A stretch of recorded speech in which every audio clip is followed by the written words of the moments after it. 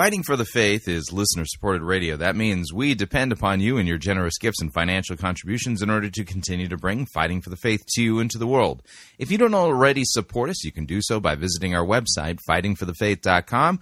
When you get there, you can click on one of our two friendly yellow buttons, or you can make your gift payable to Fighting for the Faith and then send it to Post Office Box 13344, Grand Forks, North Dakota, zip code 58208. And thank you for your support.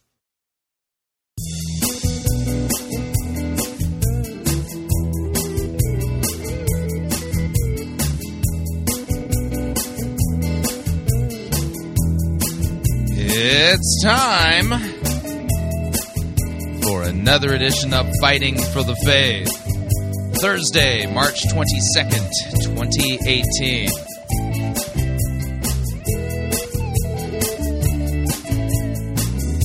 Gonna be all over the map today. But I'm convinced there's a theme in here somewhere.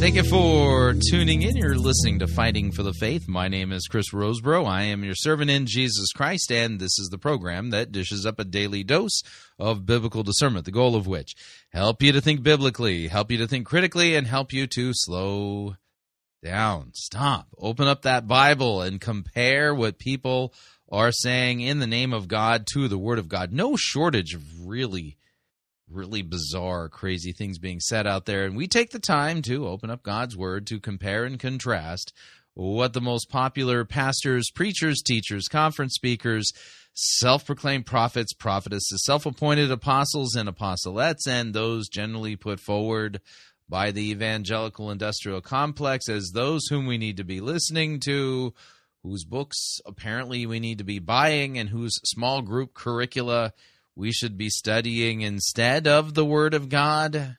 Yeah, weird how that works. Over and again, we demonstrate that the steady diet of doctrine that is put forward is far from what God's Word says. It's not a right handling of any of these biblical texts, and as a result of it, what people are preaching and now believing is not what God's Word at all reveals, and it isn't even close to what Christians have historically believed, taught, confessed, and even been martyred for in the past. Yeah, no, I don't think anyone's going to be in danger of being martyred for believing that God's going to make them rich. Yeah, you see what I'm saying? All right, so let's talk about what it is we are going to do on today's episode of Fighting for the Faith. We're going to begin with a Prophetic Holy Orders Network Information Exchange Syndicate update, and we're going to be heading to the YouTube channel of Dr. Michelle Corral. And we're going to be listening to her prophetic word telecast titled Anointing and Appointing for Ministry.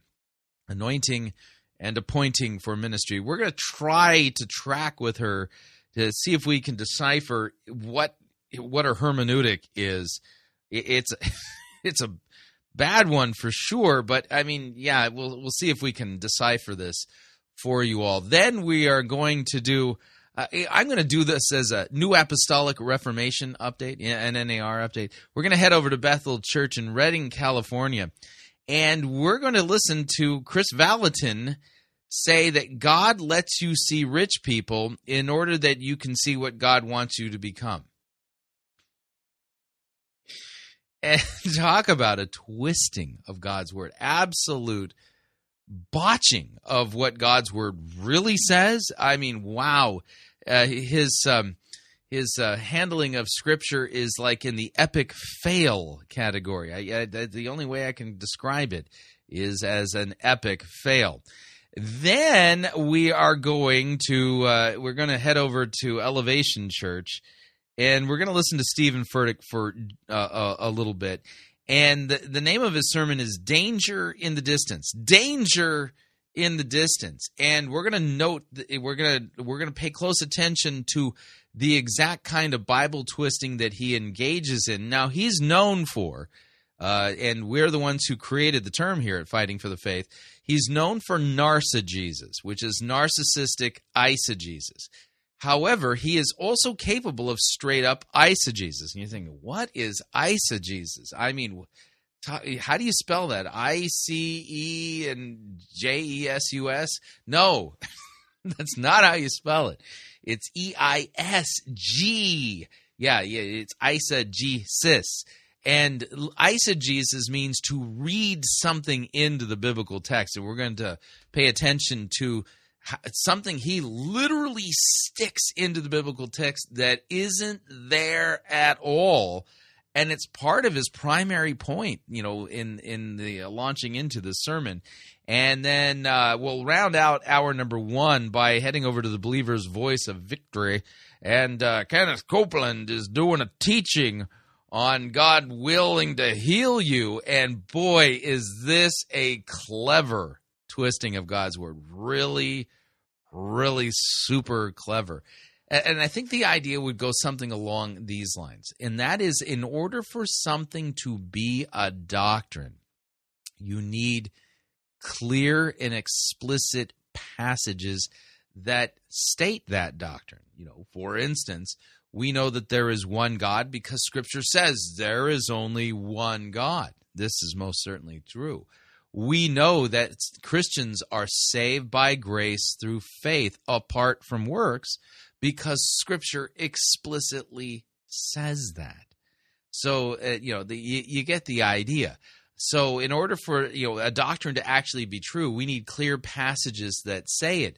But Kenneth Copeland is one of the most skilled twisters of God's word out there in the heretical market today.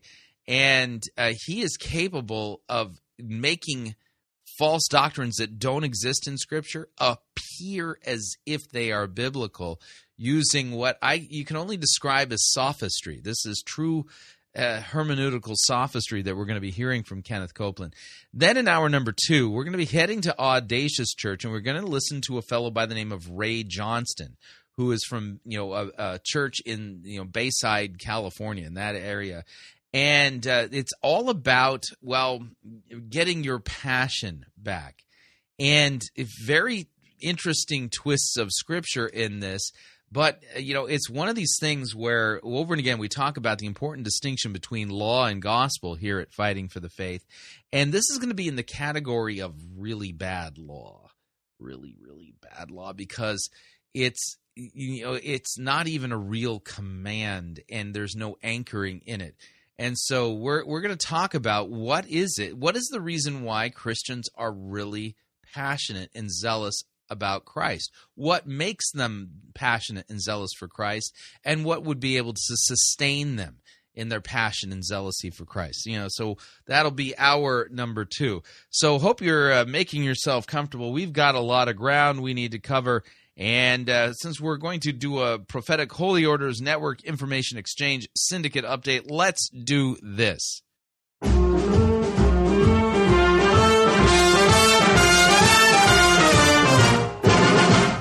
Down at an English fair, one evening I was there, when I heard a showman shouting underneath the flare, I've got a lovely bunch of coconuts. There they are, a-standing in a row. Big one, small one, some as big as your head. Give 'em a twist, a flick of the wrist, that's what the showman said. I've got a lovely bunch of coconuts. Every ball you throw will make me rich. There stands me wife, the idol of me life, singing roll-a, roll-a ball, a penny a pitch. Singing roll-a, roll-a ball, a penny a pitch. Singing roll-a, roll-a ball, a penny a pitch. Roll-a, roll-a ball, roll-a, roll-a ball, singing roll-a, roll-a ball, a penny a pitch. Yeah, that's right. I've got a lovely bunch of coconuts, so we're heading over to the YouTube channel of Dr. Michelle Corral, her prophetic word telecast for March, anointing and appointing for ministry. See if you can make heads or tails of this teaching. Here we go. Are assigned to positions. As a matter of fact, a teacher in school can assign a child to pass out papers. But you must understand, when it's in ministry, it is not just an assignment, it's an appointment. And I want to make that clear, because the word ma'ad means to remain steadfast, unmovable. The word... So, the ma'ad, okay. Yeah, it's Hebrew. So remain steadfast and unmovable. So if you get appointed to a ministry position, ma'ad means you can't move. Okay, it's an appointment.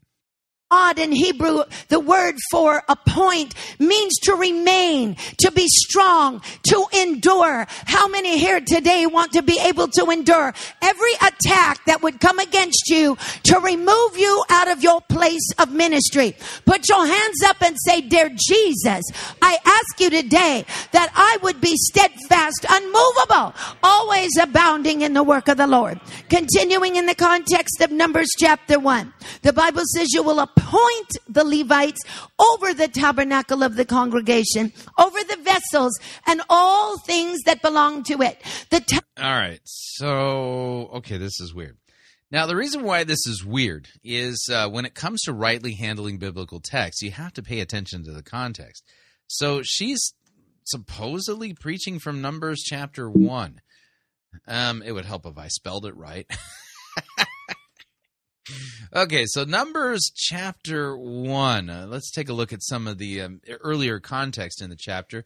Yahweh spoke to Moses in the wilderness of Sinai in the tent of meeting on the first day of the second month in the second year. Got it? Okay.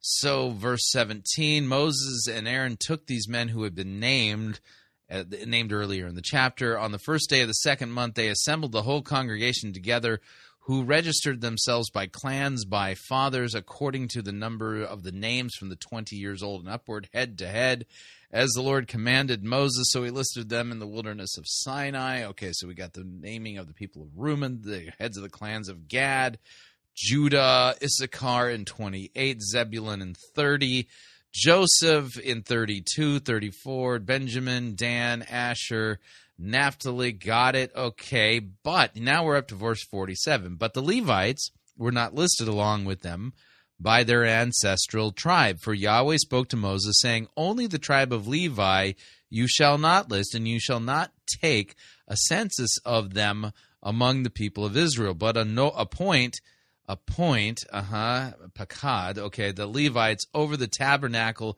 of the testimony, and over all of its furnishings, and over all that belongs to it." Okay. They are to carry the tabernacle and all its furnishings, and they shall take care of it, and shall camp around the tabernacle.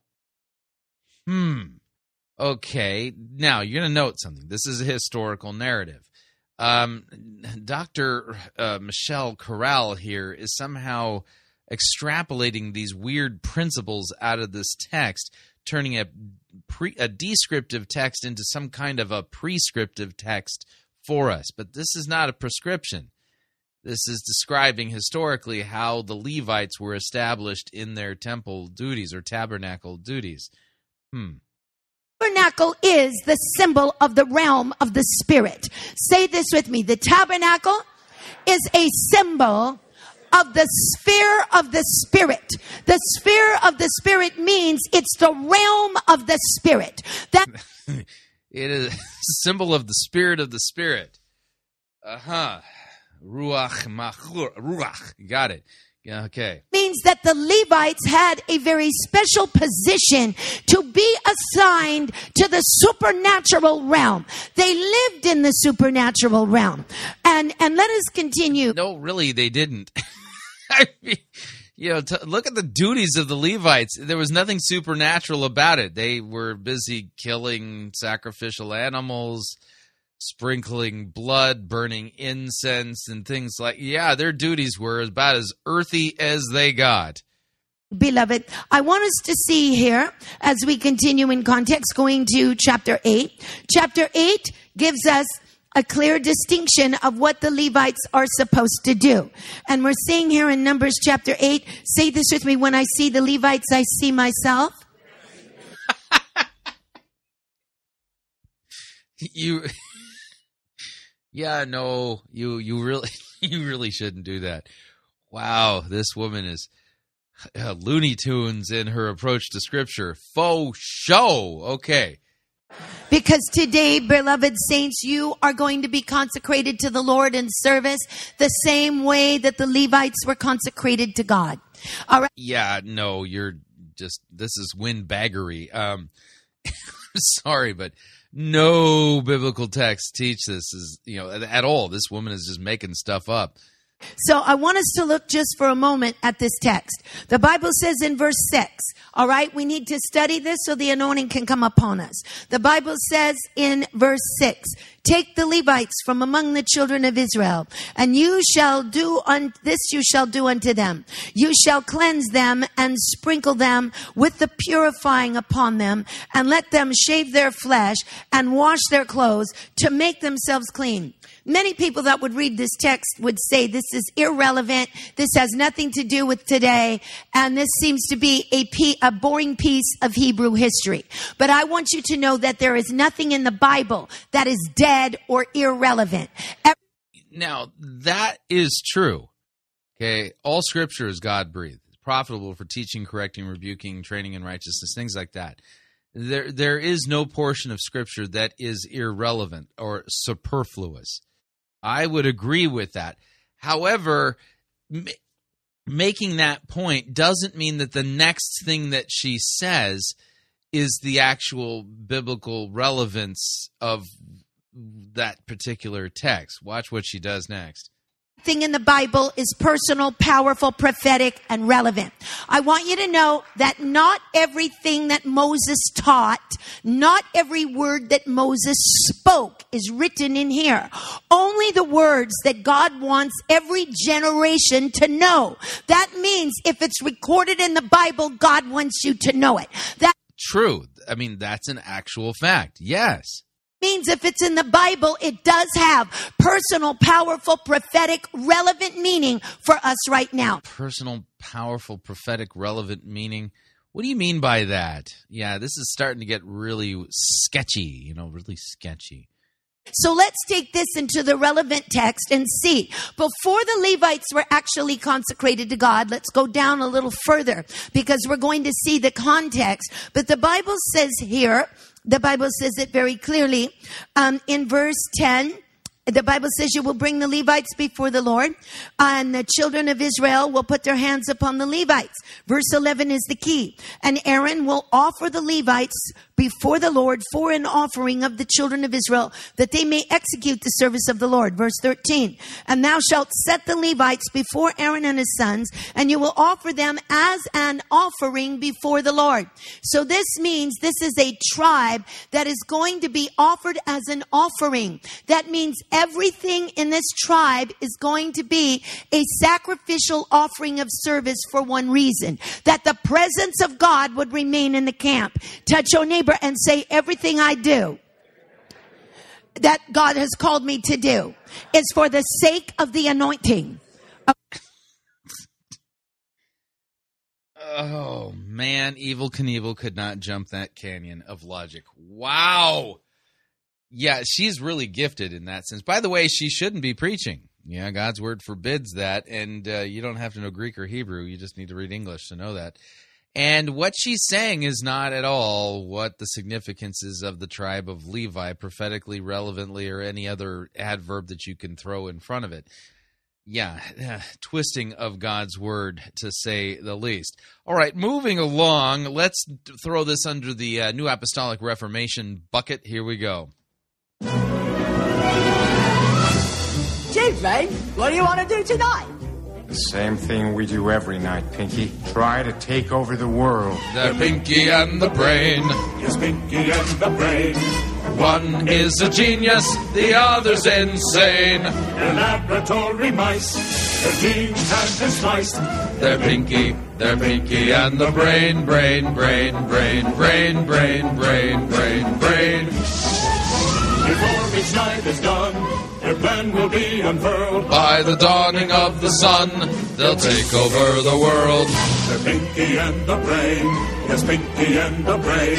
Their twilight campaign is easy to explain. To prove their mousy worth, they'll overthrow the earth. They're Pinky The pinky and the brain, brain, brain, brain, brain, brain, brain, brain.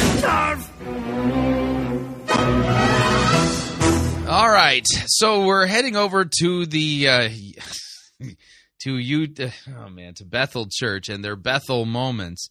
They actually published this. This was not originally put out there by their critics. This is put out by Bethel. And the idea is that Kris Vallotton is going to be making the argument that God lets you see rich people so that you can see what God wants you to become. Mm-hmm. Yeah, and where is he getting this from? You're sitting there going, where on earth can you come up with a doctrine like that? Well, it's funny that you would ask. It's from 1 John chapter 3, starting at verse 2, which states, "Beloved, we are God's children now, and what we will be has not yet appeared. But we know that when he," that's Jesus, "when he appears, we shall be like him because we shall see him as he is." Mm-hmm. You see, and apparently this verse teaches that you have to see something in order to become something. Uh-huh. So if you've never seen a rich person, then you can't become a rich person. So the reason why God lets you see rich people is so that you can become rich, because that's what God wants you to be. Think I'm making that up? Oh, I'm not. No, I'm not making that up at all. Here's Kris Vallotton. When you're trying to change your life, and you're like, God, let's just use money because it's so easy to illustrate and it offends people. And Jesus talked more about money than anything. And I really don't... No, actually, that's not true. Jesus did not talk about money more than anything. That's an absolutely false statement. We've covered that in the past here at Fighting for the Faith. About money, but it's so easy to illustrate. Just say you're broke, and you've been broke your whole life. Your mother was broke, your grandfather was broke, your grandmother was broke, you just broke. And you're praying, God, I'm broke. I'm so tired of being broke. I don't want to be broke anymore. And the next thing that happened is God sends Johnny Rich. He has the car you want, the house you love.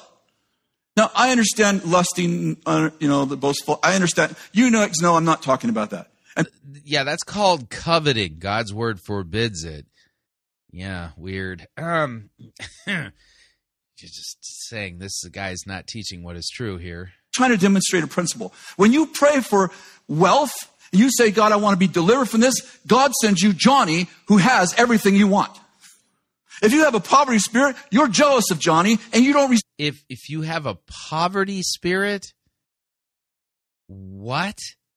By the way, can you point out to me in the Bible where poverty spirits are mentioned? I'd like to see that. Anything from Johnny. But if you realize that you cannot become what you haven't seen or heard, and the reason why God sent Johnny into your life was to show you what's possible.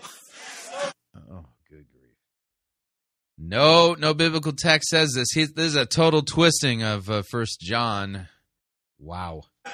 So when you pray, you're like, God, deliver me from poverty. He sends you Johnny, the rich guy. And you're like, God, you make me feel miserable. And God's like, no, I was trying to show you what's possible.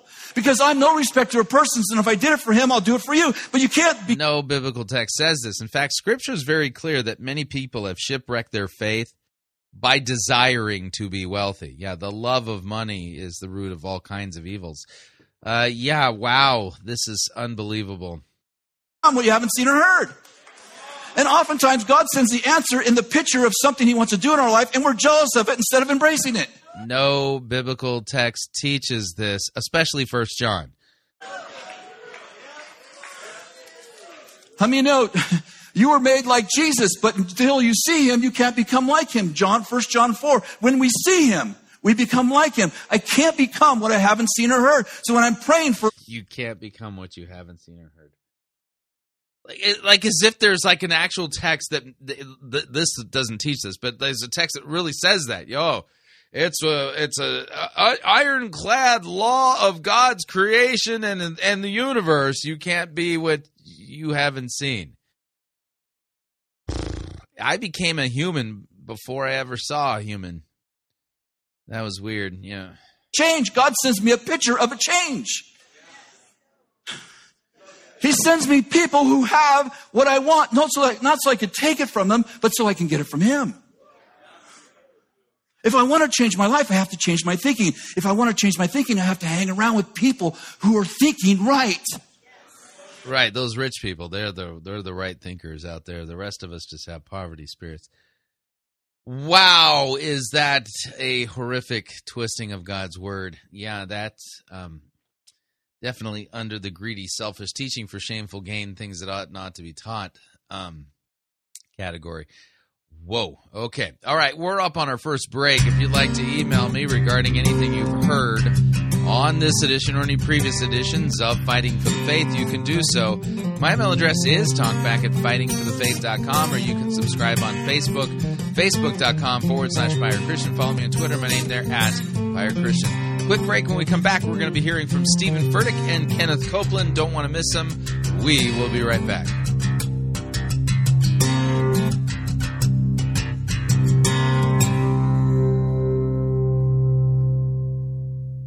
Your words have no power to create reality. You're listening to Fighting for the Faith. You're listening to Pirate Christian Radio.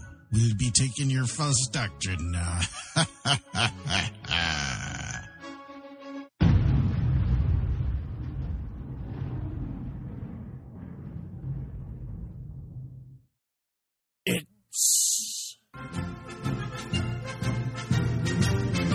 Monty Python's Flying Circus Church.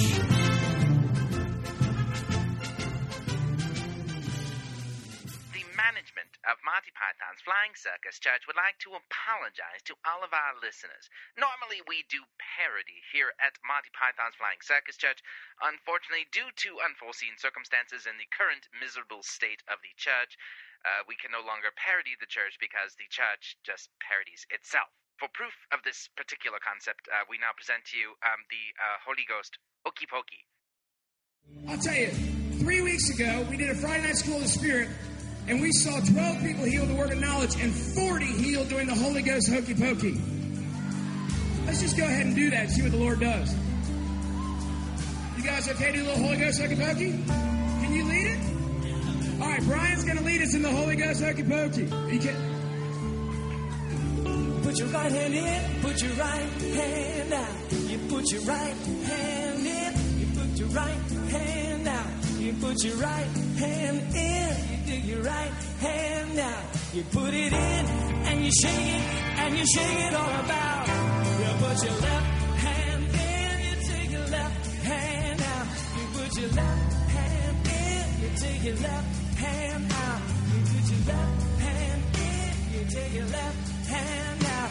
Put it in, and you shake it all about. You put your right foot in, you take your right foot out. You put your right foot in, you take your right foot out. You put your right foot in, you take your right foot out.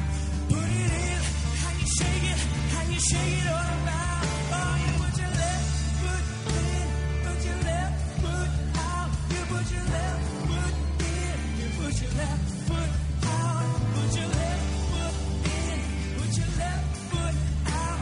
Put it in, and you shake it all about. You take your whole self in, you shake it all in. Come on, do it by faith. Do it by faith. Put your whole self out. You put your whole self in, put your whole self out. Now jump in, and shake it all out.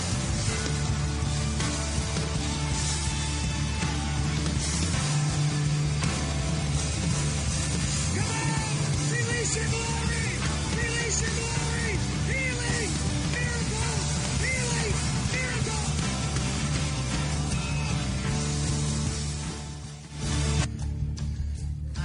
When I started doing the hokey pokey, at first with the arms, nothing real effect. But then as soon as we started doing the whole, we'll put your left foot in, your right foot in, both of my knees, one at a time, I could just feel, all of a sudden it's like there was no pain. I said, and you said, start checking yourself. I just squat down. That's awesome. Thank you, Lord, for new knees in Jesus' name. Come on. Come on. I've had back problems most of my life, and about a week ago, my back had gone out, and it was somewhat better, but it was still sore up until today. And when we did that hokey pokey, and she came up and testified, all the pain went. Yeah. Let's do it. Ooh, shake it, shake it, shake it all about. You put your whole head in, you take your whole head out. You put your whole head in, take your whole head out. You put your whole head in, take your whole head out. And put it in, and you shake it all about. And you shake it all about. And you shake it, and you shake it, and you shake it, and you shake it, and you shake it, and you shake it, and you shake it, and you shake it.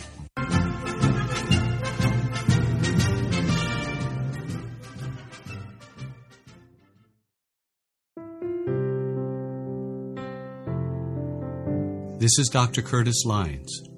I am the presiding pastor of the American Association of Lutheran Churches. If you are seeking a church that believes that the Holy Bible is the inerrant, infallible Word of God and accepts the Lutheran confessions because they are the right interpretation of Holy Scripture, I hope that you will take a look at the AALC. Also, if you are considering a vocation as a Lutheran pastor, our seminary has a residency program and a program available online. This is Curtis Lyons inviting you to take a look at the AALC. Check us out at taalc.org or on Facebook at the American Association of Lutheran Churches.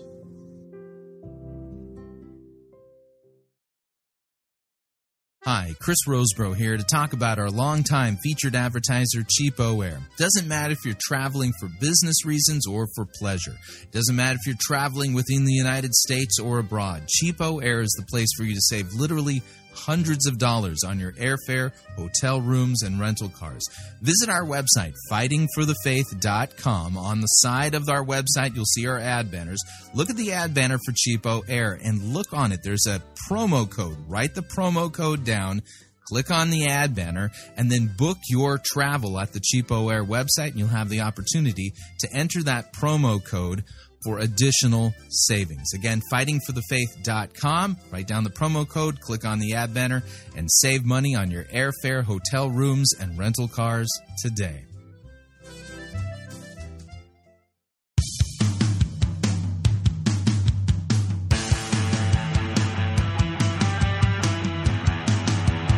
All right, we're back.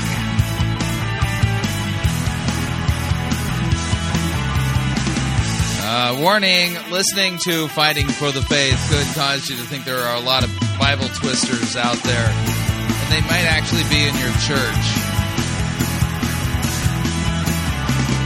Just a reminder, Fighting for the Faith is listener-supported radio. That means we depend upon you and your generous gifts and financial contributions in order to continue to bring Fighting for the Faith to you into the world. And you can partner with us. It is a partnership. Visit our website. There you'll see our three friendly yellow buttons. One says donate, the other says join our crew, the other says become a patron. When you join our crew, you get to pick your rank in our crew, and our ranks are based upon your monthly commitment. The lowest rank is Powder Monkey at $9.95 a month. After that, Gunner's Mate at $24.95 a month. From there, Master Gunner at $49.95 a month, and then Quartermaster at $99.95 a month. Joining our crew, by the way, is a great way to support us. Of course, if you'd like to make a one-time contribution, you can click on the donate button. If you'd like to become a patron, you can click on the Become a Patron button and support us via Patreon. And if you'd like to support us the traditional way, you can do so by sending your gift to Fighting for the Faith at Post Office Box 13344, Grand Forks, North Dakota, zip code 58208.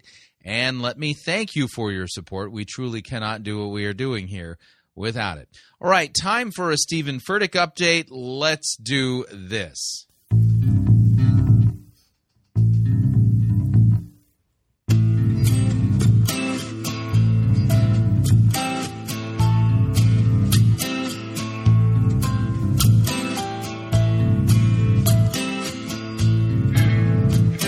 You walked up to the pulpit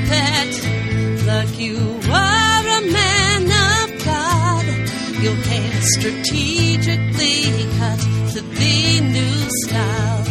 The beaver was fake and hot. You had one eye on the camera as you watched the crowd applaud. All of the pastors dreamed you'd be their mentor. You'd be their mentor, and you're so vain. You probably think the Bible's about you. You're so vain. I bet you think the Bible's about you. Don't you? Don't you? You fooled me several years ago when I was just a baby sheep. Well, you told me we were made to serve, and my tithe was all you'd need. But you twisted up the Bible so no one else had said a peep. I was afraid, then I heard the real gospel, heard the real gospel, and you're so vain. You probably think the Bible's about you. You're so vain. I bet you think the Bible's about you. Don't you? Don't you? All right, so we're heading over to Elevation Church. And Stephen Furtick, king of the Narcigees, and we're going to pay close attention to his hermeneutic here. It's not quite straight up Narcigesis. He's gone full-blown eisegesis on us. So let me go ahead and back off on the music. So we're going to be listening to a portion of a sermon titled Danger in the Distance. Here we go. Mark chapter 1, verse 40, a man with leprosy came to him and begged him on his knees, "If you are willing, you can make me clean." Filled with compassion, Jesus reached out his hand and touched the man. "I am willing," he said, "be clean." Immediately, the leprosy left him and he was cured. Jesus sent him away at once with a strong warning. "See that you do not tell this to anyone, but go, show yourself to the priest, and offer the sacrifices that Moses commanded for your cleansing as a testimony to them." Instead, he went out and began to talk freely, spreading the news. And as a result, Jesus could no longer enter a town openly, but stayed outside in lonely places. Yet the people still came to him from everywhere. I'd like to speak today for a few moments about danger in the distance. Danger in the distance. Okay. Already, I just immediately have a question. What is this text have it to do with, distances and danger in them? I'm just not seeing how the title connects to what you just read out. Certain phrases in our Christian vocabulary lose their power, or at least their ability to penetrate our psyche because of usage, like when we say grace. This is a phrase or a word, a concept that is so familiar to many of us that I am afraid when we sing Amazing Grace, we can barely, through our yawning, understand just how scandalous the concept is. I also thought that maybe one of our worship leaders at one of our locations would write us a song called Dangerous Grace.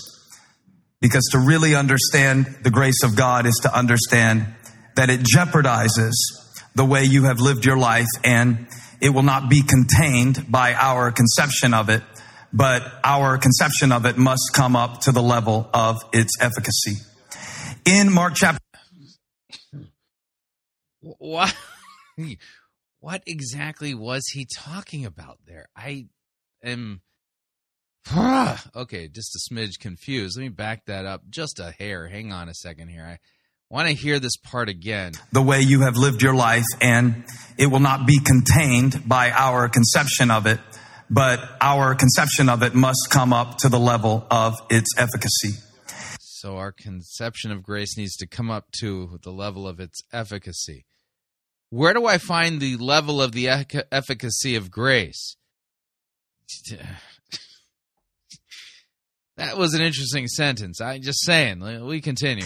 In Mark chapter 1, verse 40 through 45, we see an example of this kind of grace.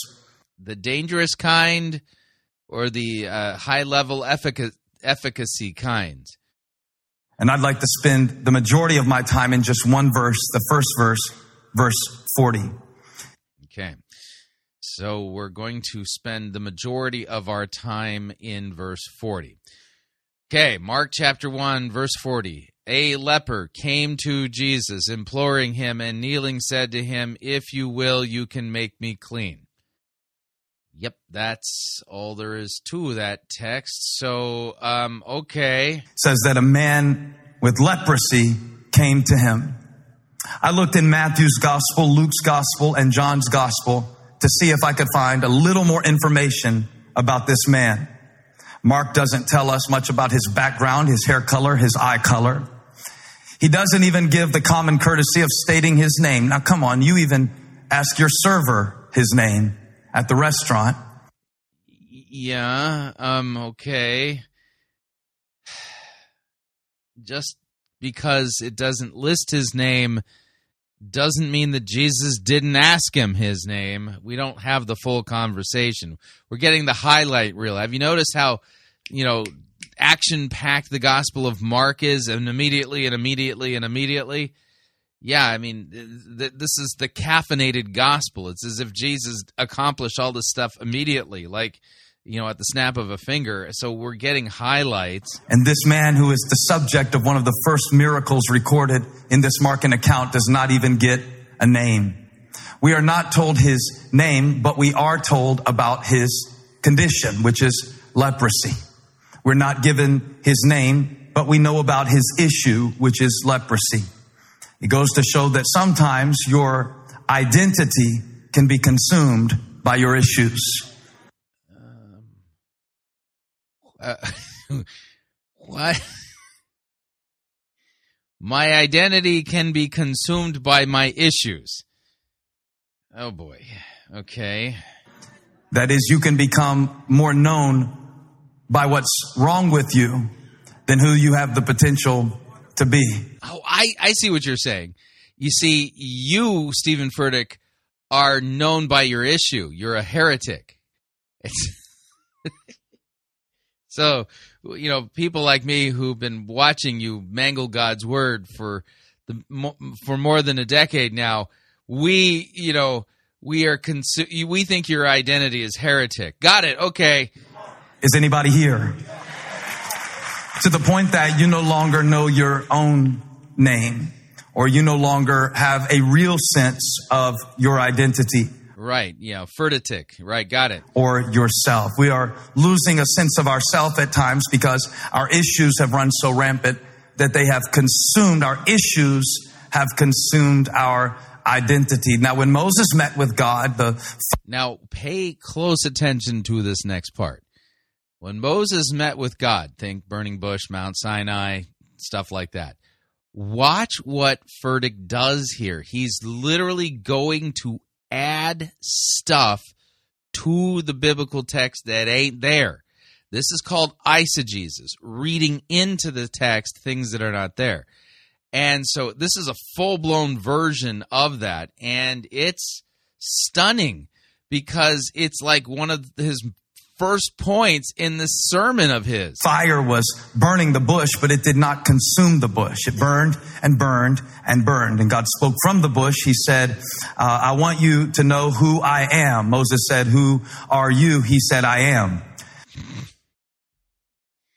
Yeah, that's not how that account went down. Yeah, you see, I happen to know a thing or two about that text because, I've read it before, and I was good with reading comprehension. So the account of Moses asking God who he is. So let's take a look at Exodus chapter 3. Exodus chapter 3. verse 13, it says this, Moses said to God, if I come to the people of Israel and say to them, the God of your fathers has sent me to you, and they ask me, what is his name? What shall I say to them? God said to Moses, I am who I am. And he said, say this to the people of Israel. I am has sent me to you. Mm-hmm. So you're going to note that part of the dialogue, the conversation that Moses was having with the Lord at the burning bush on Mount Sinai. That's a different account. See, Moses said, what if I go and they don't, who should I say sent me? And you say, all right, my name is I am. You tell him I am has sent you. But listen to Furtick's account again, because it's this isn't what went down. Listen to what he says again. Identity. Now, when Moses met with God, the fire was burning the bush, but it did not consume the bush. It burned and burned and burned. And God spoke from the bush. He said, I want you to know who I am. Moses said, who are you? He said, I am. See, that's backwards. Moses asked God, who should I say sent me? And God did not say, I want you to know who I am. Okay, well, who are you, God? And then he says, I am. You see, this is not how this dialogue went down. Stephen Furtick's got this 180 degrees backwards. He's like literally inventing dialogue from Mount Sinai that didn't happen.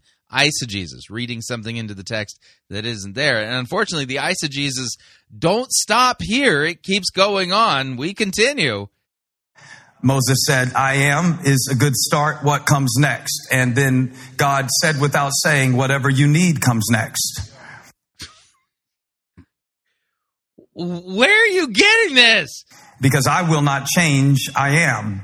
But what you will need in different seasons of your life will change. So whatever you need, I will already be. Before you even know your need, I am what you need. How many are grateful for an omnipotent, omniscient God who knows what you need and can be what you need? Now, some people... God didn't say any of those things. Moses didn't say any of those things.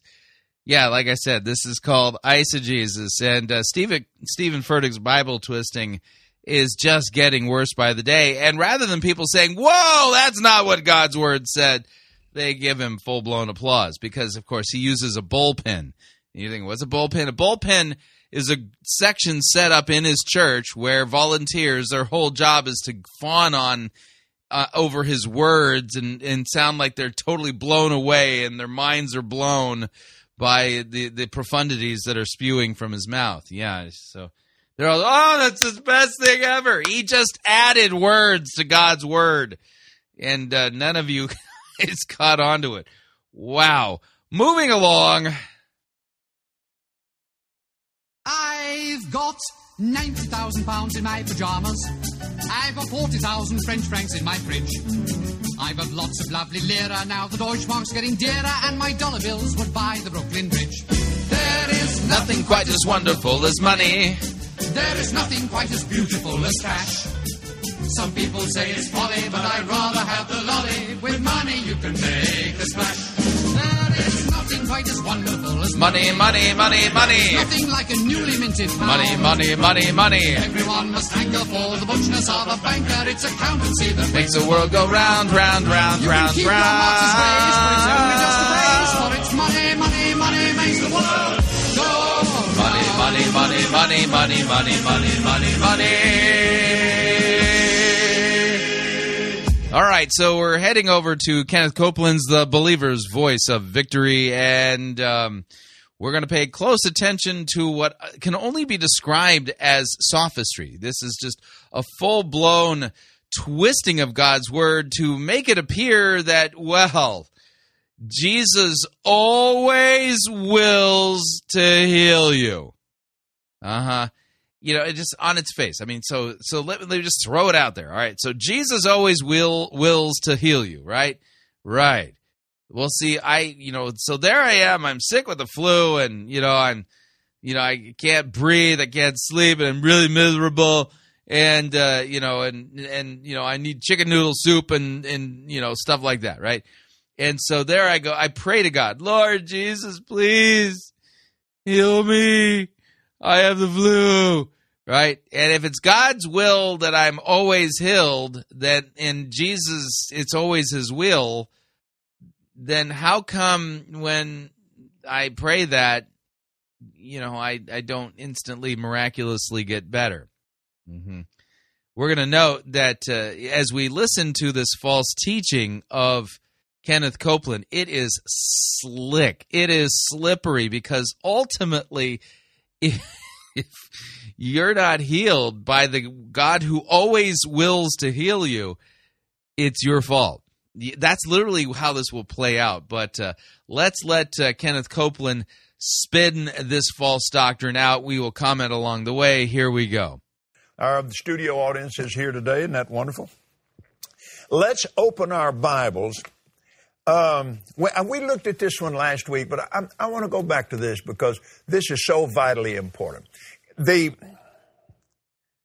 I heard Brother Hagin say this. I've heard Keith Moore say this, and others that I've talked to about it and discussed it with other Jesse Duplantis, Jerry Savelle, Gloria, and I've discussed it at length because Gloria, oh my.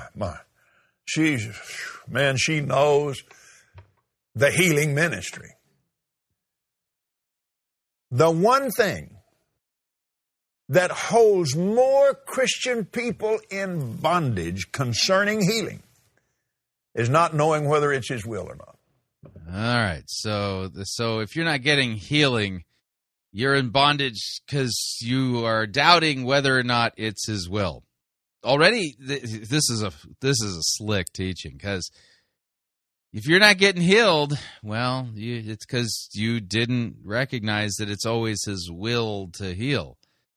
Yeah, watch as this continues to spin out. Now, Hebrews 13:8. You remember what that says? Let's look at it. All right, Hebrews 13:8 is where we're supposed to go first. This, by the way, is known as a Bible twisting technique known as proof texting. See, if it's always God's will to heal you, we should be able to see an explicit text that says that unambiguously. So he doesn't have that. So how does he come up with this idea then that, well, it's always God's will to heal you? Well, we begin with Hebrews 13:8. Jesus Christ is the same yesterday and today and forever.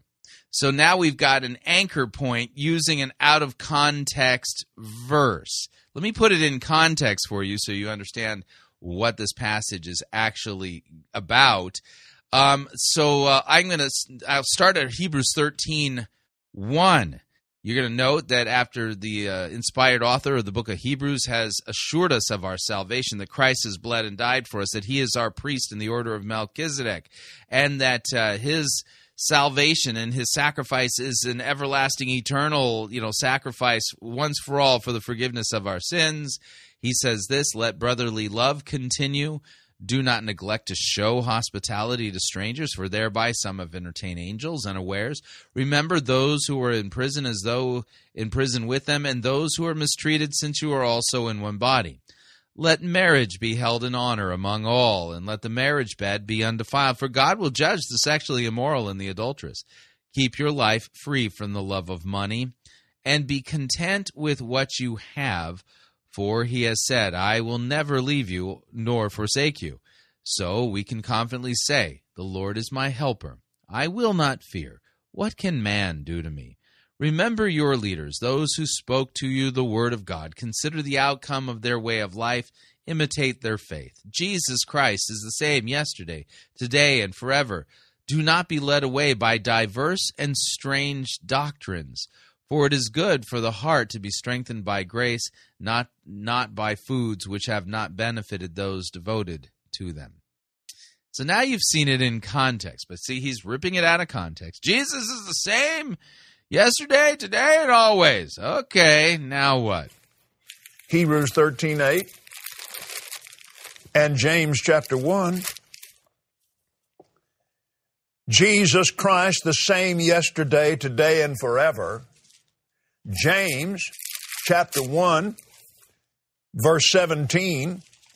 Every good gift and every perfect gift is from above and cometh down from the Father of lights, with whom is no variableness, neither shadow of turning. That means there's no change. He's unchangeable. Well, of course, if you've seen Jesus, you've seen the Father, and He's the same yesterday, today, and forever. All right. So, yes, this is talking about the immutability of God. No doubt. Yeah. So Jesus is the same yesterday, today, and forever, right? So that's your anchor point. Out of context, quite abstract. Watch what he then does. He's going to go into another passage that's really not related to the passages he just ripped from context, and then stick them together as if somehow they belong together in the formation of doctrine. Let's listen in. So anything he said yesterday, he is saying it today. Sophistry here. Never changes. Ever. That's good, isn't it? All right. Let's look at this in Matthew 8:2. All right. Head on over to Matthew 8:2 and watch what he's going to do here. See, Jesus is the same yesterday, today, and forever. And oh boy, like I said, this is super slick as far as Bible twisting goes. He's quite adept at it. Behold, there came a leper and worshipped him, saying, Lord, if you will, if it's your will, you can make me clean. Now, you see what his problem was? Man, he knew he had the power. This was no problem to him. But let's think about the man a little bit. This is not just anybody. Turn over with me to Luke 5:12. I want to show you something here. You remember Luke is a physician? And Luke will give you information that is particularly where sickness and so forth is concerned that the others didn't mention. Now notice this. There came to pass when in a certain city, behold, a man full of leprosy. He's not just a leper. He's stage 4. This man is moments from dying. Now, there's more to this than just, if you will. This is a man that has been rejected and kicked out and made to stay away. He's sick. He's about to die. He's got these stinking, nasty sores all over him. He smells like a sewer. The clothes he's got on, no telling. I mean, see, would you even heal me? Can you see it? Would you even heal? Now, note that neither Luke 5 nor Matthew 8 make it appear at all as if there's a problem. No, Matthew 8. When he came down from the mountain, great crowds followed Jesus. Behold, a leper came to him and knelt before him, saying, Lord, if you will, you can make me clean. You're going to note, kneeling before Jesus and saying, Lord, if it is your will, you can make me clean. That's a good prayer. There's no problem here. There's no problem at all. And Jesus stretched out his hand and he touched him, saying, I will be clean. You see, this is an individual person coming to Jesus with an individual need, and he prays, Lord, if you will, you can make me clean. And he's on his knees even. And Jesus says, I will be clean. No problem at all. So note that Copeland here is adding some things to the text by saying, oh, you see there's a problem right there. You see what the problem is? Yeah, he doubted whether or not it was Jesus' will. There doesn't seem to be any doubt at all. None whatsoever in this fellow that we could detect at all. And he just let it, Lord, if you will, you can make me clean. If you will, you can make me clean. Jesus says, I will. I will for you to be clean. And he made him clean. He healed him on the spot. Cast away like me. Now, watch it.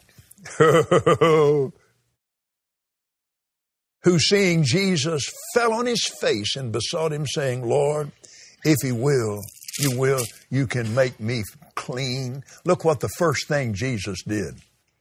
The first thing wasn't, he didn't speak to him first. He touched him first. Nobody had touched him. Now I want you to see, he fell on his face. Isn't that what it said? He wasn't kneeling. He's flat out on the ground. I can just see Jesus, not bent over, on his face, looking him right in the face, and touched him. Thank you, Lord. Thank you, Lord. One translation says, of course I will. Man, is this guy kind of creepy to listen to. Isn't that sweet? Love himself. Got down in the dirt with him. Didn't make no difference. He smelled good to him. Amen. He loved him, and he put his hands on him. And immediately the leprosy left. Jesus can and will deliver you like that. Well, Jesus can. Nobody doubts that. But is it always his will? You see, God is the same yesterday, today, and forever. And when Jesus was praying in the Garden of Gethsemane, Lord, if this cup can pass from me, please let it be so, but not my will, but your will be done. Yeah, it's interesting here. Madmen of Gadara? Like that. Did you ever think about that madman? This ruler of the darkness ruling him. But he had a legions of demons crawling around in his body and messing with his mind, and he's naked and cutting himself.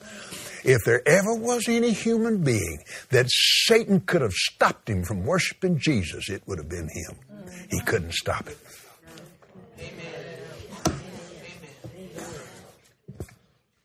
Couldn't stop it.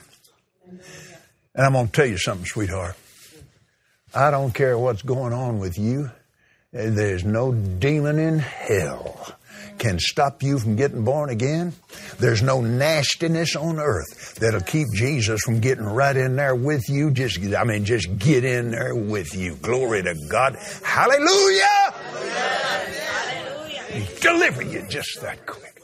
Cancer gone that quick. Yeah, the Bible doesn't promise that for us. There are plenty of Christians over the last 2 millennia who died of various diseases, including cancer, the bubonic plague, malaria, the flu. Yeah, this is weird. Nowhere in the whole Bible, but particularly in the New Testament, Jesus didn't say it, no disciple said it, no apostle said it. Anywhere in the whole Bible, nobody was ever turned down. See, there it is.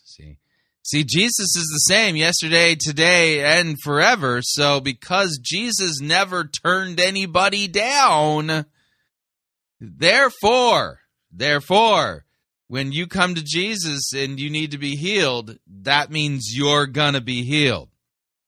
This is sophistry. This is proof texting, sticking two things together that don't go together. Think of it this way. If you were to open up your Bible, just randomly, take your Bible and flip the pages and close your eyes and stick your finger down on a verse. And the verse said, Judas went and hung himself. So there, okay. And then close your eyes and then flip your Bible open again and put your finger down. And then it says, go thou and do likewise. You see, God's word teaches that, you see, it doesn't work that way. That's what he's doing here. That's the type of Bible twisting he's engaging in. No, nobody ever said you have to keep this. God's going to teach you something. He teaches with his word, not leprosy. Amen. Hallelujah. Hallelujah. Nowhere did it say you'll have to wait a while. Yeah, no. If it isn't in there, quit acting like it is. Woo, glory to God. I might just preach a little while here. Hallelujah. Yeah, this is what we call scratching itching ears. Yeah. Woo. You know, there are times when I just think, it would be a pretty interesting irony if, sometime in the future, Kenneth Copeland died of cancer. I find it fascinating that many of the TBN televangelists have done so. You think of Tammy Faye Baker. Mm-hmm, she taught this same type of doctrine. Her husband did too. Then you think of, Paul Crouch. Yeah, he was a big advocate for Kenneth Copeland and Kenneth Hagin and their teaching along these. He died of cancer as well. Just saying, it's kind of fascinating here. Hallelujah. Glory, glory, glory, glory, glory. I wanted you to see, once Jesus said, I will, that settled it for all men for all time. Yeah, no, actually it didn't. Let me give you an example. John chapter 11. Now a certain man was ill, Lazarus of Bethany, of the village of Mary and her sister Martha. It was Mary who anointed the Lord with ointment and wiped his feet with her hair, whose brother Lazarus was ill. So the sisters sent to Jesus saying, Lord, he whom you love is ill. And when Jesus heard it, he said, this illness does not lead to death. It is for the glory of God, so the Son of Man may be glorified. Now, Lazarus loved Martha and her sister, so when he heard that Lazarus was ill, he stayed 2 days longer in the place where he was. And, by the way, Lazarus died. Mm-hmm. Straight up died. Oh, yeah. And so I would point this out, that when Jesus decided to delay rather than to come and heal Lazarus, since Jesus is the same yesterday, today, and forever, that means that when you're ill, Jesus wills for you to die. You see, the logic doesn't work. He's totally twisting the Bible, trying to make it say something it doesn't say. If he ever said, I will, to one human being, he's no respecter of persons. There's nothing you can do except not believe it. So, all right, there are a lot of people there, but I believe. Why am I not being healed? That's the only thing that stopped Jesus. You remember where he could do no mighty work? Didn't say he wouldn't, said he couldn't.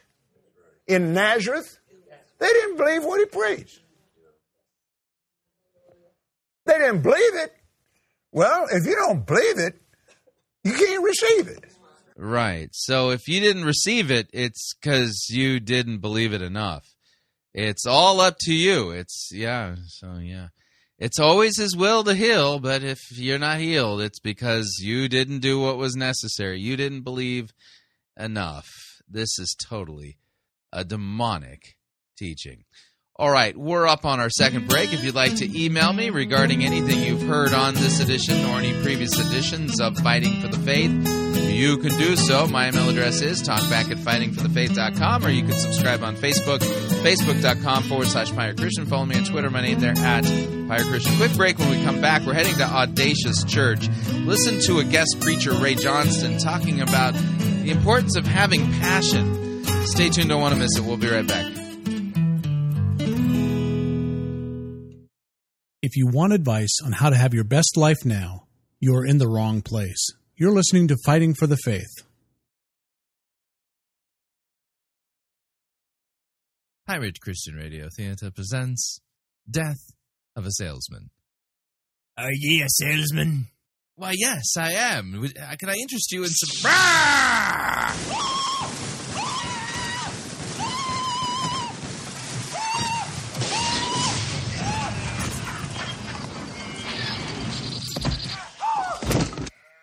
You're listening to Pirate Christian Radio.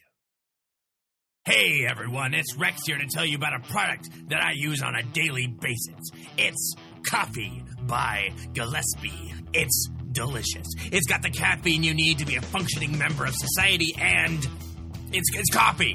There's all sorts of different blends to choose from that are themed alongside the church calendar. So not only does it taste insanely good, but it's also liturgical. Somehow. All you have to do is order it online at Gillespie.coffee, and it'll arrive at your door in a convenient, resealable bag filled with either whole bean or pre-ground coffee. I personally like mine as whole bean because it goes so well with milk. Now that's what I call a balanced breakfast. So head on over to Gillespie.coffee and get some. That's GILLESPIE.coffee. Rex out.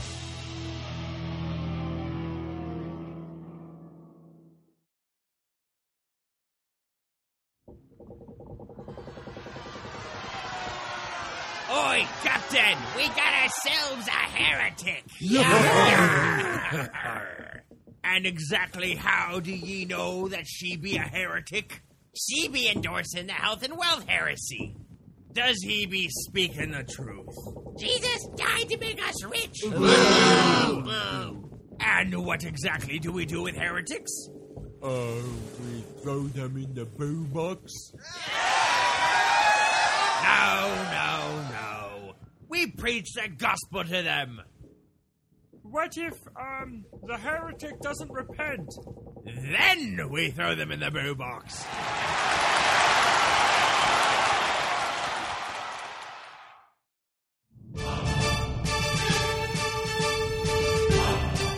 To err is to heretic. To R is to pirate. Get yourself over to www.piratechristianradio.com/Reformanda and purchase yourself a copy of the game Reformanda and join the fight for the faith today.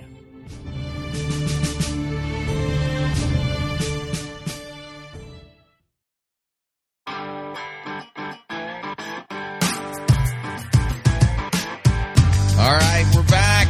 Hour number 2 of Fighting for the Faith, sermon review time.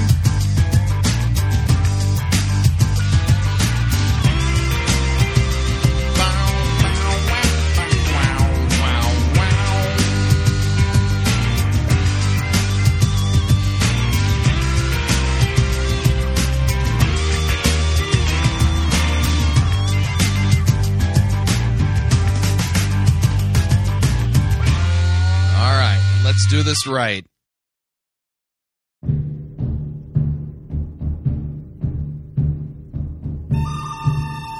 Wah, wah, wah.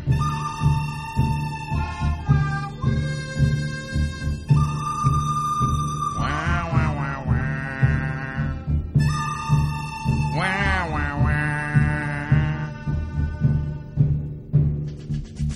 The good, the bad, the ugly. We review it all here at Fighting for the Faith. We're an equal opportunity sermon reviewing service. Today's sermon comes to us via Audacious Church, Manchester in the United Kingdom.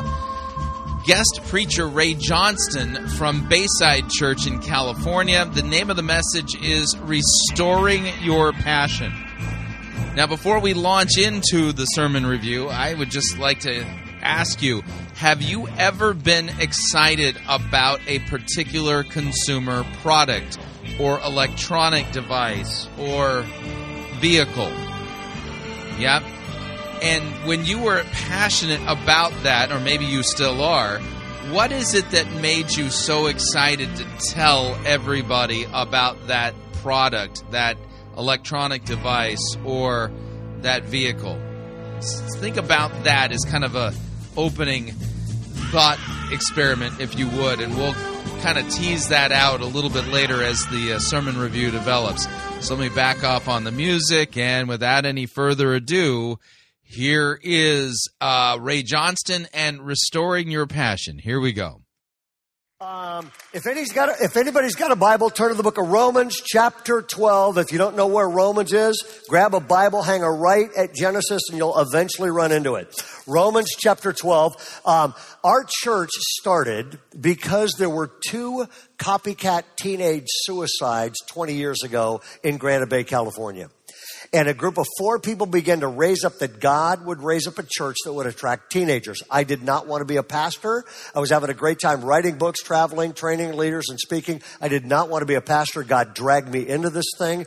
And so we launched a church called Bayside. We almost launched it and called it Baywatch. We went with Bayside, and that was probably a smart move. And it has exploded like nothing I've ever seen. I mean, it has nothing to do with me. It has been a complete God thing. Occasionally, I walk up to our church and go, I cannot believe what God is doing. And God says, well, you didn't even want to do this. This is all me, not you. But all of my kids have met Christ there. People have become Christians in our service every single week in every single service for over 20 years. It's been crazy. And the most unlikely people you've ever seen are in my church. It's just crazy. A while back, I walk in, and this massive guy, okay, I mean, it's like the Hulk has come to church. And he's taking up half the front row. Okay, well, I got no clue who this guy is, but I know it's his first time in our church because he had a tie on. And now, the other half of the row is taken up by a huge guy, but he's a football coach. He's a Christian, and I know this dude, okay? And so at the end of the service, we give an invitation and say, if you met Christ today, raise your hand. Bam, the Hulk's paw goes up, indicating he's prayed. So I watch him after the service. We have so many people become Christians. Okay, so notice he wanted people to actually open up their Bibles to Romans 12, but he hasn't told us anything about what's in that text. So instead, what we're getting is, well, anecdotal stories from his life. That's a bad sign. I mean that, like, really bad sign. We continue. I finally put up a table that said, I raise my hand. I watch this. The Hulk's going over to the I raise my hand table, which is staffed by a former Los Angeles Police Department cop who then prays with people and gets out his gun, and it's California. So what happens is he prays with this guy. That guy disappears right before the 11:30 service. The football coach comes running backstage, and he goes, did you see the guy that was with me this morning?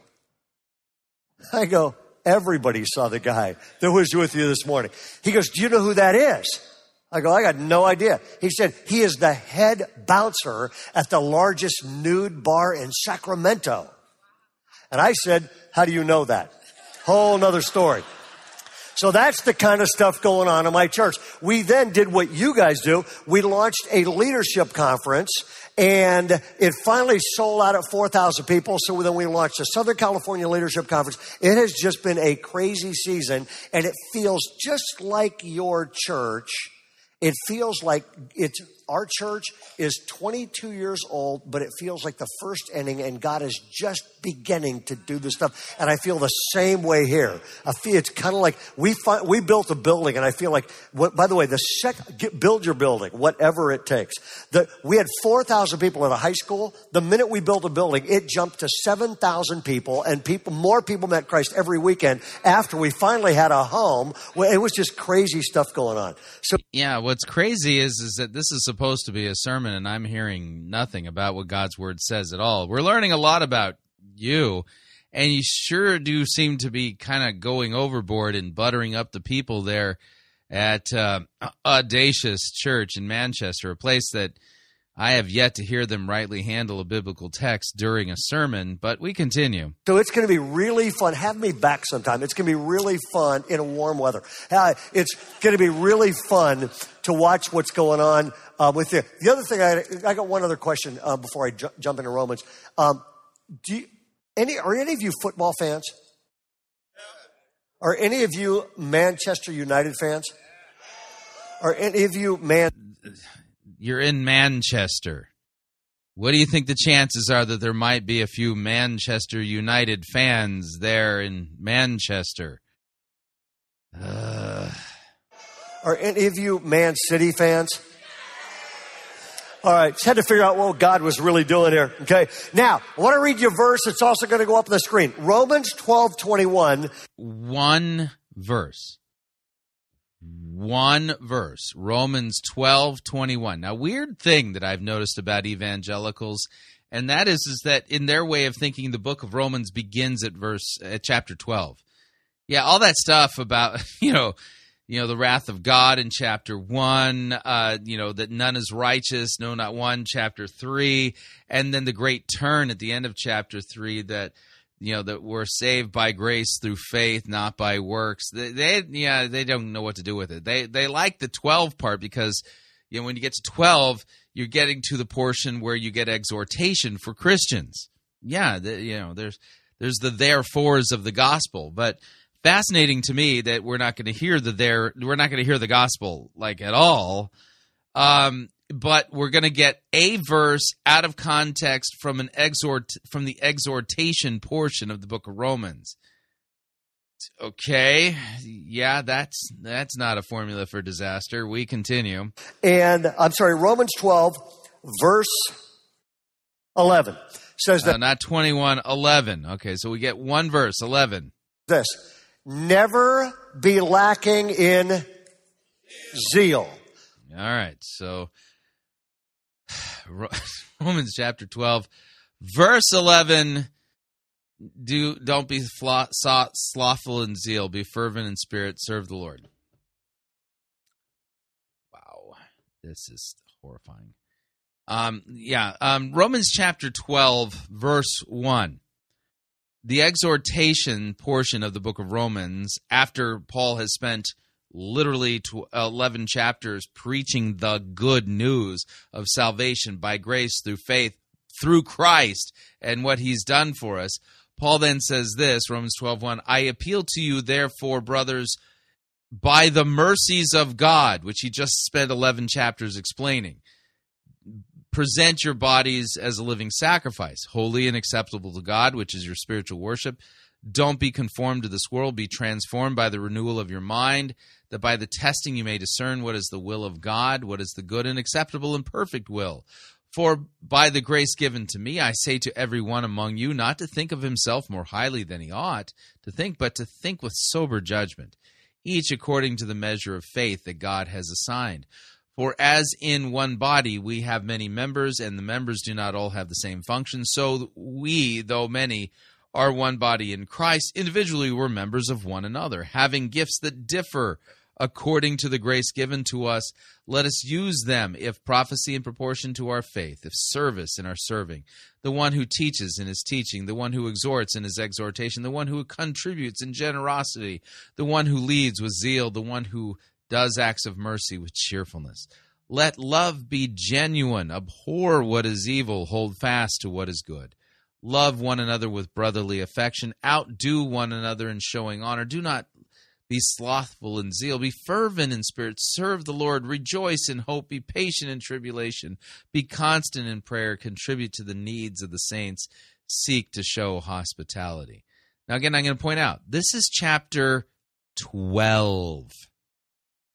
Paul just wonderfully, beautifully placarded Jesus Christ, the God, who demonstrates his love for us in that while we were yet sinners, Christ died for our sins, told us that there is therefore now no condemnation for those who are in Christ Jesus.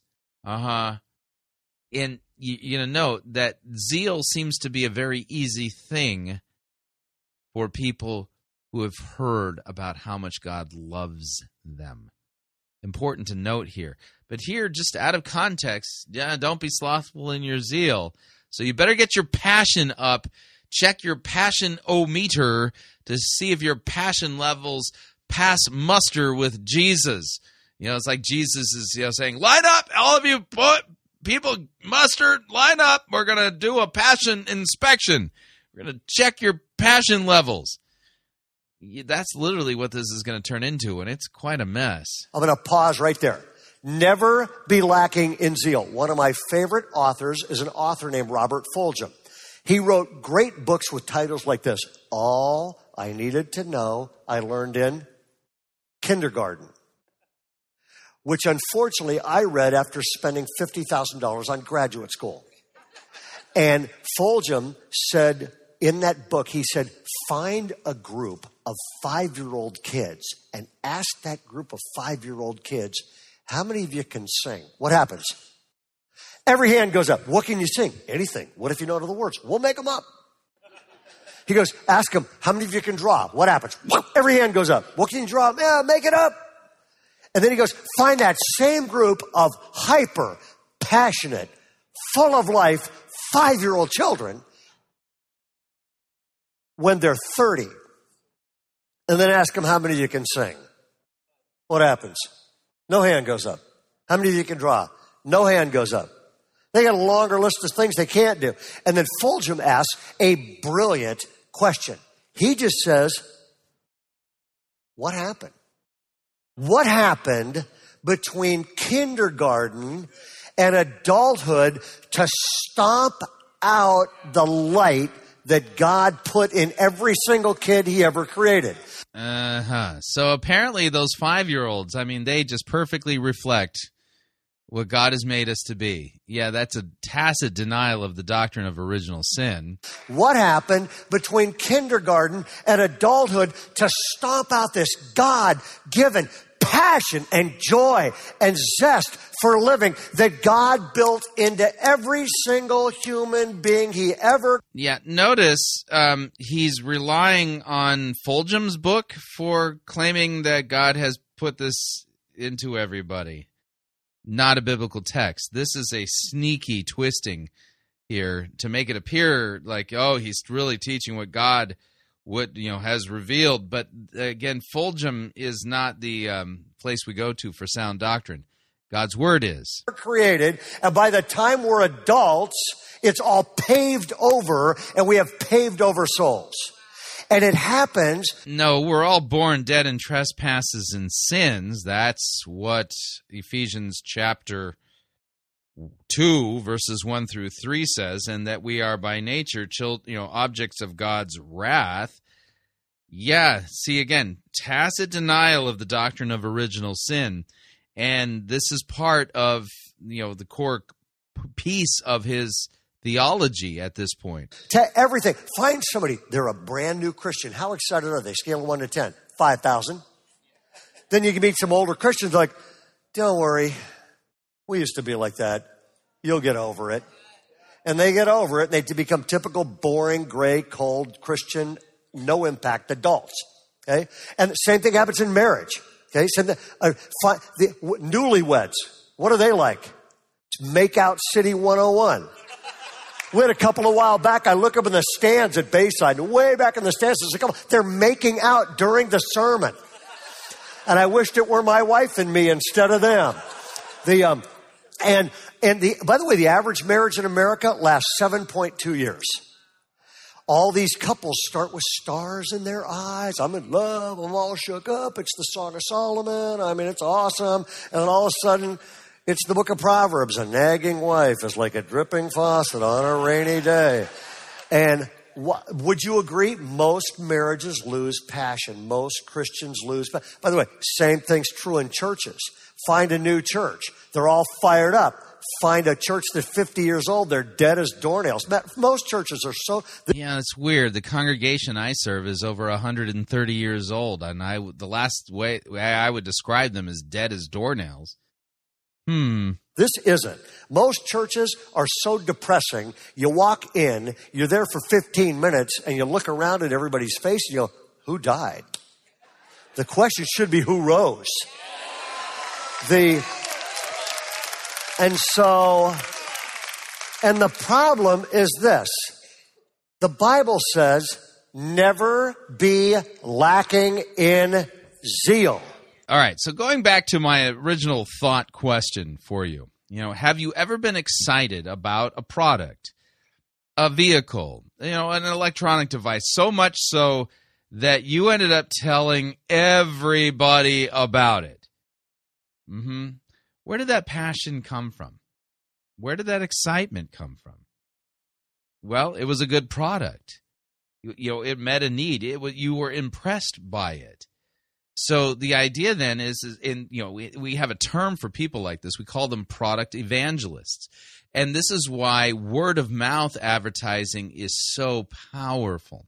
It's so powerful because it is based upon somebody having a good experience with something that was so blew them away that they can't help but tell everybody about that product. Now, I'm going to argue that if you don't preach the gospel to Christians, they will never have any zeal for Christ. And instead, when you read a passage like this, they're just going to sit there and go, oh, man, Jesus is already a wet noodle. And now you're telling me I've got to be zealous for him. Well, what has he done for me? You see, this is totally backwards. You want people to be zealous for Christ and want them to tell everybody about Jesus? Then you tell them about how amazing Jesus is. 1 John chapter 4 kind of gets at this concept. 1 John chapter 4 says, Beloved, let us love one another, for love is from God. Whoever loves has been born of God and knows God.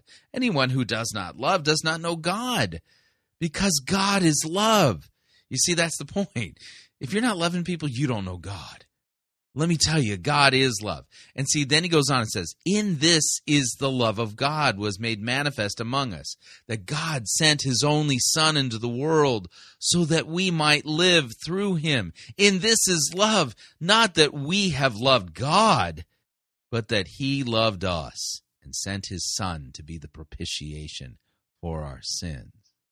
You see, you want to inculcate love within your congregation, zeal, a desire on the part of everybody to tell everybody about Jesus.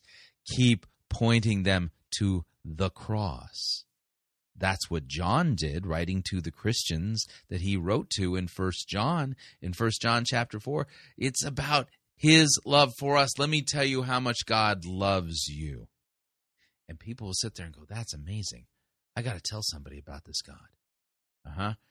And what we're getting here from Ray Johnston is not anything about God's great love for us. Instead, nope, better stand and muster. We got to check your passion levels here and see if you're passionate enough for Jesus. Because, Romans 12:11, man, don't be slothful in zeal and, lacking in passion and stuff.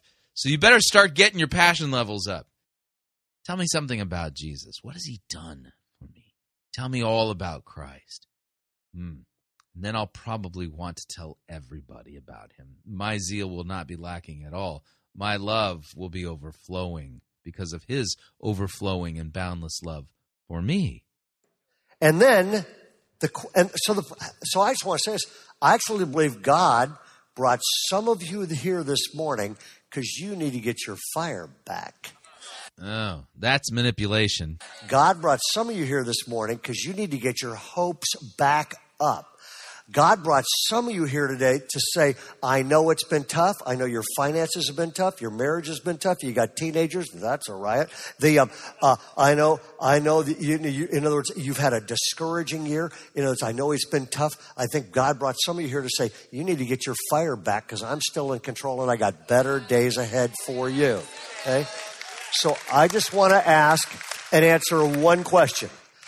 How do you get your fire back? Yeah, tell me about Jesus again. Because 1 John 4:7 in continuing really makes it clear that it's not that we love God, it's that he loved us. And that is what makes us love him. So why don't you tell me more about Jesus, please? Or if you don't, then you can answer this question. How do you become an old, gray, boring, lifeless, Christian, useless adult? Because I'm going to give you 3 points, or you can do the opposite and become a typical, boring Christian adult. And I'm going to write a book on this sometime. This has been bugging me, so I thought I'd let it bother you. Okay?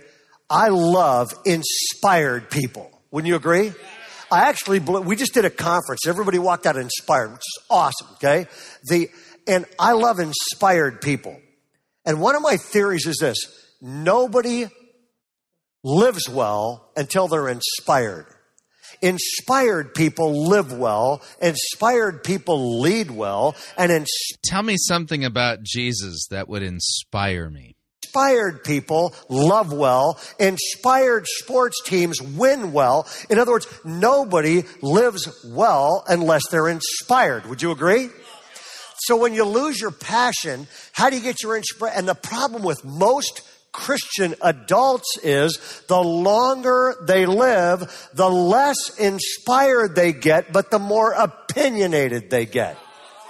Which is why nobody young or cool wants our Christian faith anymore, because who wants to grow up to be an Yeah, sorry. Scripture is very clear on this, that the reason why people don't want to have anything to Jesus is because they're already dead in trespasses and sins.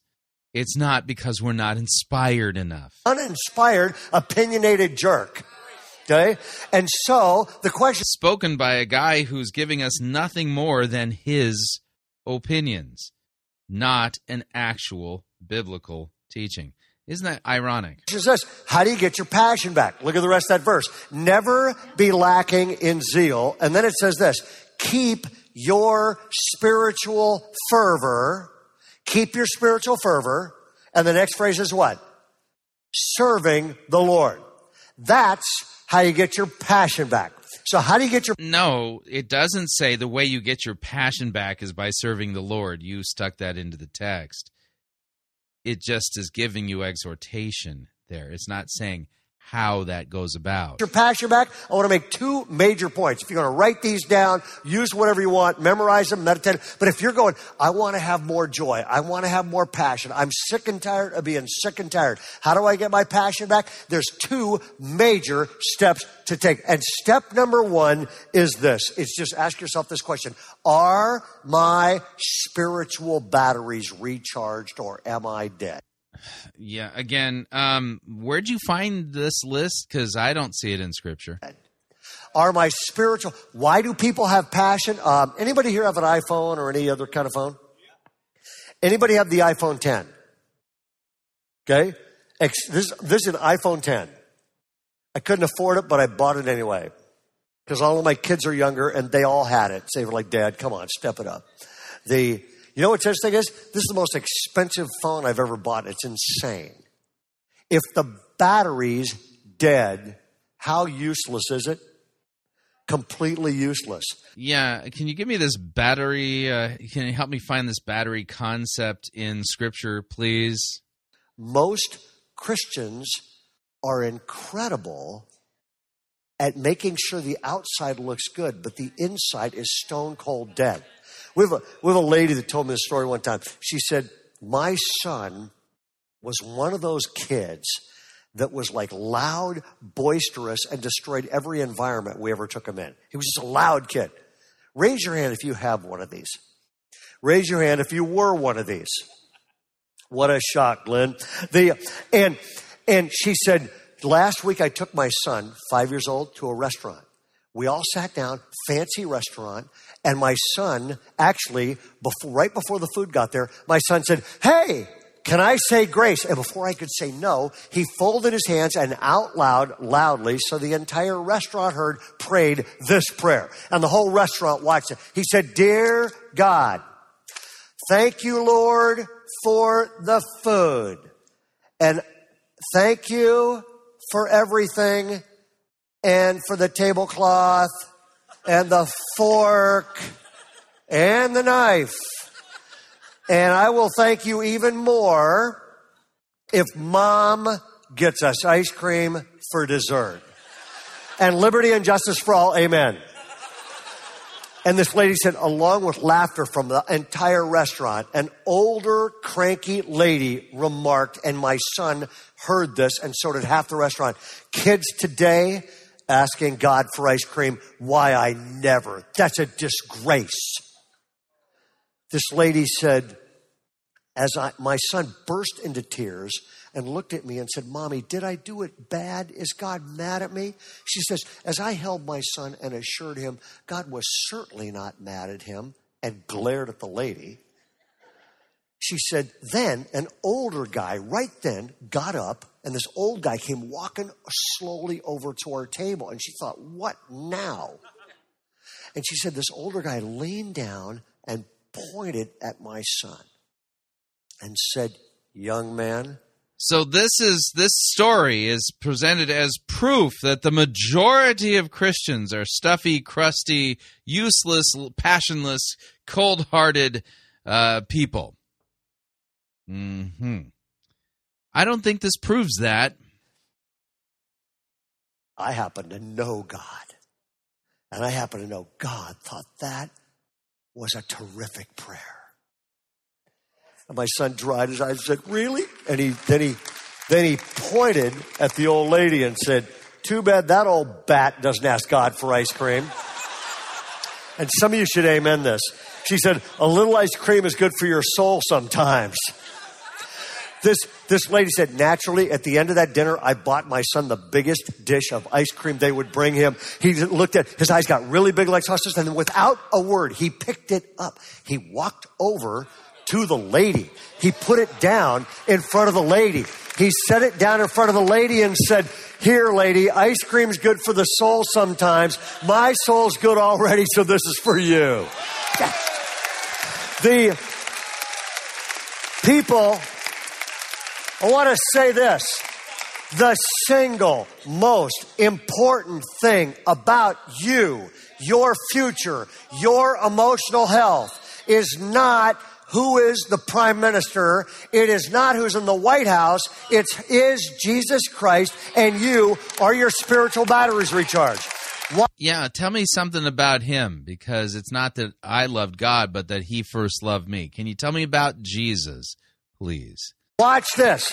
Raise your hand. Raise your hand if you have ever walked in here and you walked in discouraged and depressed because of your circumstances, and God zapped you in here and you walked out totally different. Raise your hand, okay?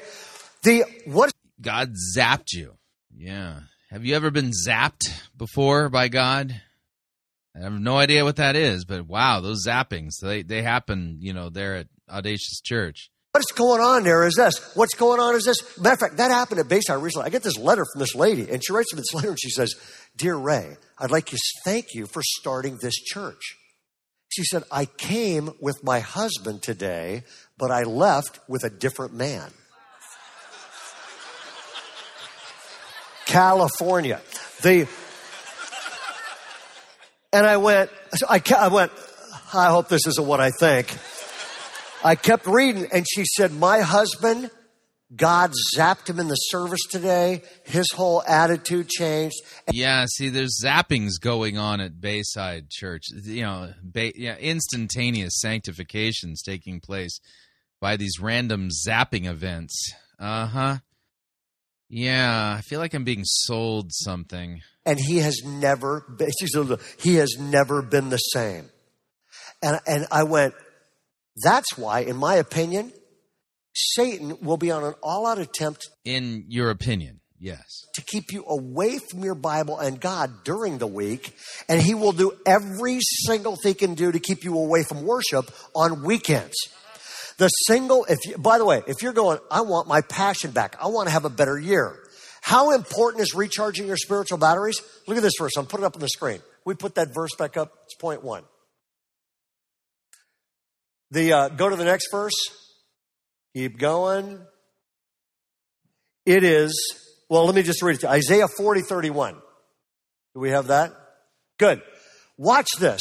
Those who hope in the Lord, what's it say next? Will renew their strength. You will be stronger when you and God are tight and your batteries are recharged. Second is this.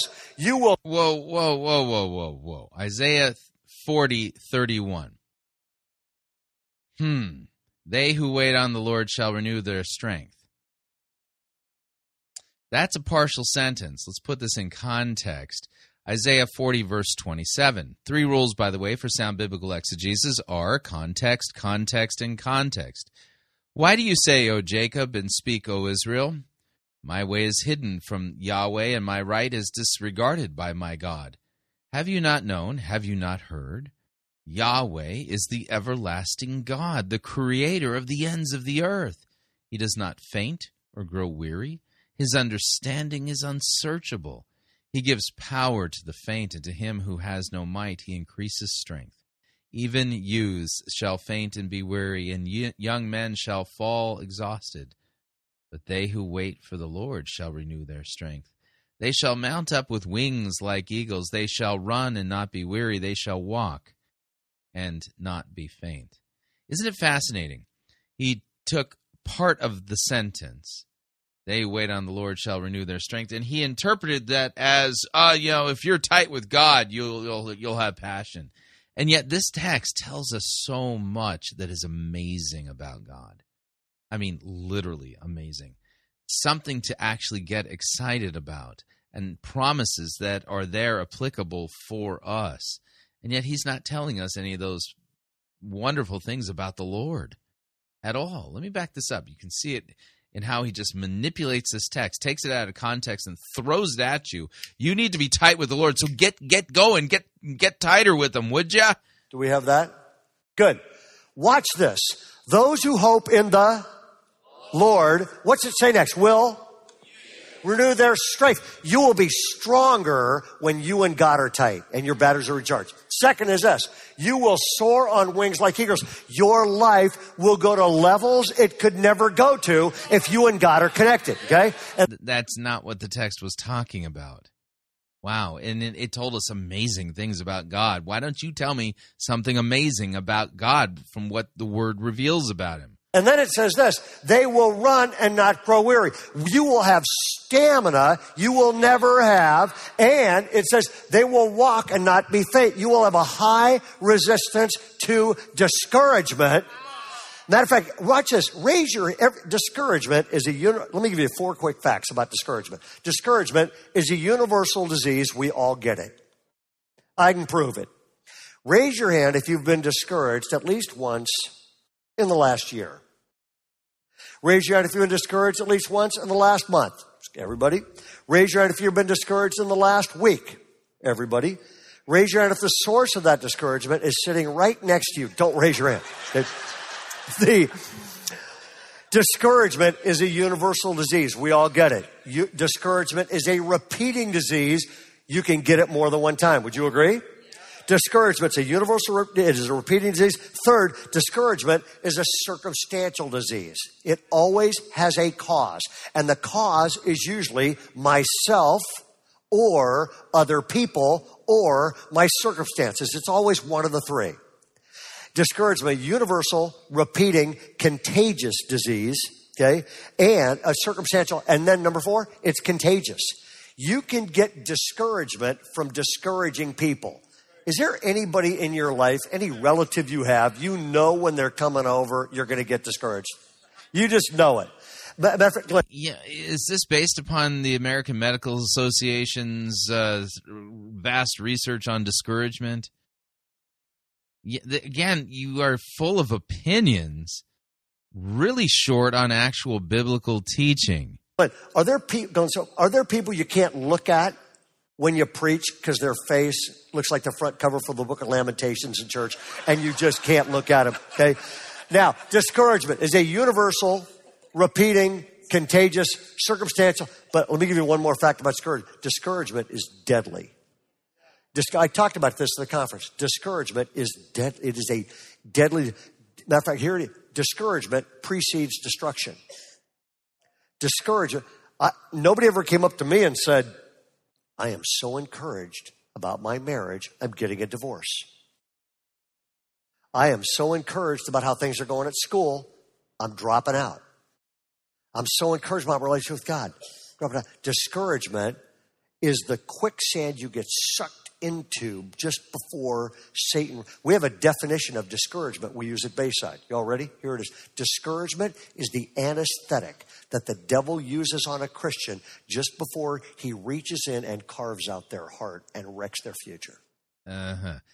Do you have a biblical text that reveals that truth about discouragement? I'd really like to see it, because you're giving us a lot of opinions, man-made doctrines, and every time you handle a biblical text, it's out of context.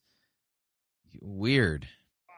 You cannot let that happen to you. And the only antidote to discouragement that everybody feels these days is to recharge your spiritual batteries. The route out of discouragement is to go. By the way, that means this. If there are a bunch of you here, if this were my home church, it'd be the same thing. There are a whole bunch of you here that are going, I'm not a Christian. I was an atheist growing up. Yeah, I talked a guy out of becoming a Christian when I was 18 years old. It does not look good on the pastor's resume. And there are a bunch of you folks in here that may not be Christians yet. I just want to say, as a former atheist and a former non-Christian, I'm really sorry. You do not have the resources we have to battle discouragement, okay?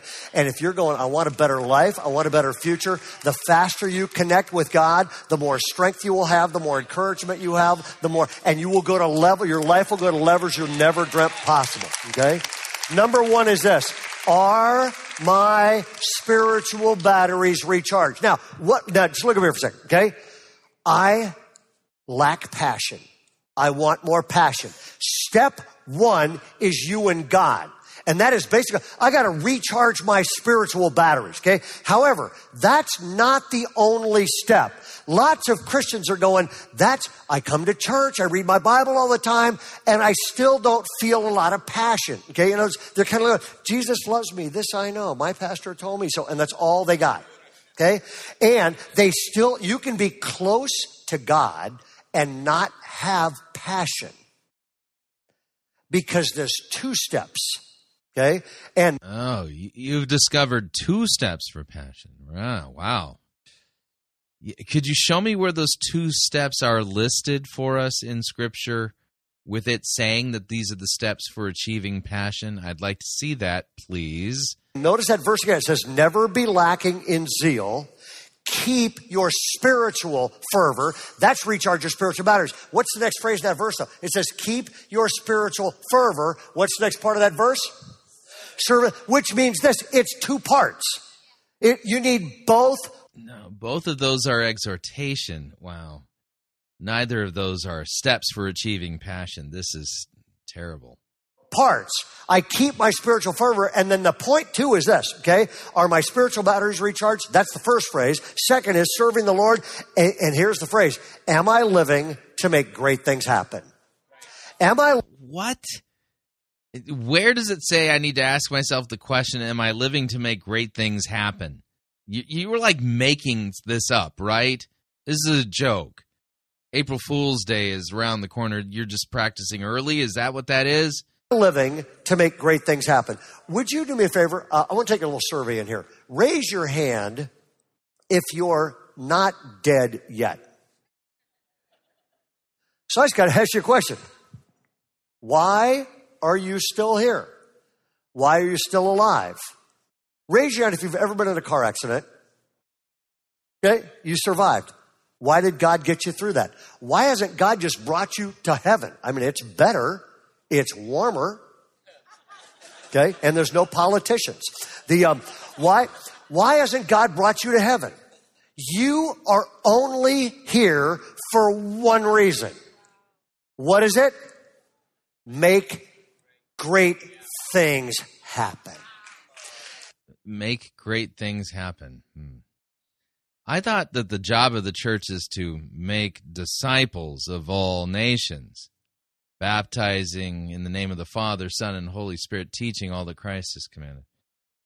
Yeah, where's the commandment to make great things happen? Could you show me that, please? You are here for one reason, to make great things happen. Now, so what's the problem with that is? Matter of fact, if you don't believe, the Bible cover to cover teaches that. Romans says if you want to have passion, your spiritual fervor plus serving God, that equals passion. It's like hooking two live wires together and power flows, passion comes back. Where if you just serve God and don't serve people, you won't have passion. If you just run around and serve all the time, but you and God are disconnected, you won't have passion. Yeah, again, those aren't steps given in that text. You're totally making all of this up. If you put both those wires together, God probably brought you, this will save you the rest of your life. You take closeness to God and making great things happen, and you hook those two live wires together and sparks fly. It's all over the Bible, okay? Matter of fact, Ephesians says this: we are God's workmanship, created in Christ Jesus. Why? To do good works. Yeah, you left the gospel part of that text out. Yeah, weird how this guy just keeps doing that. Ephesians chapter 2, verses 8, 9, and 10. For by grace you have been saved through faith. And this is not your own doing. It is the gift of God. It's not the result of works, so that no one may boast. For we are God's workmanship, created in Christ Jesus for good works, which God prepared beforehand that we should walk in them.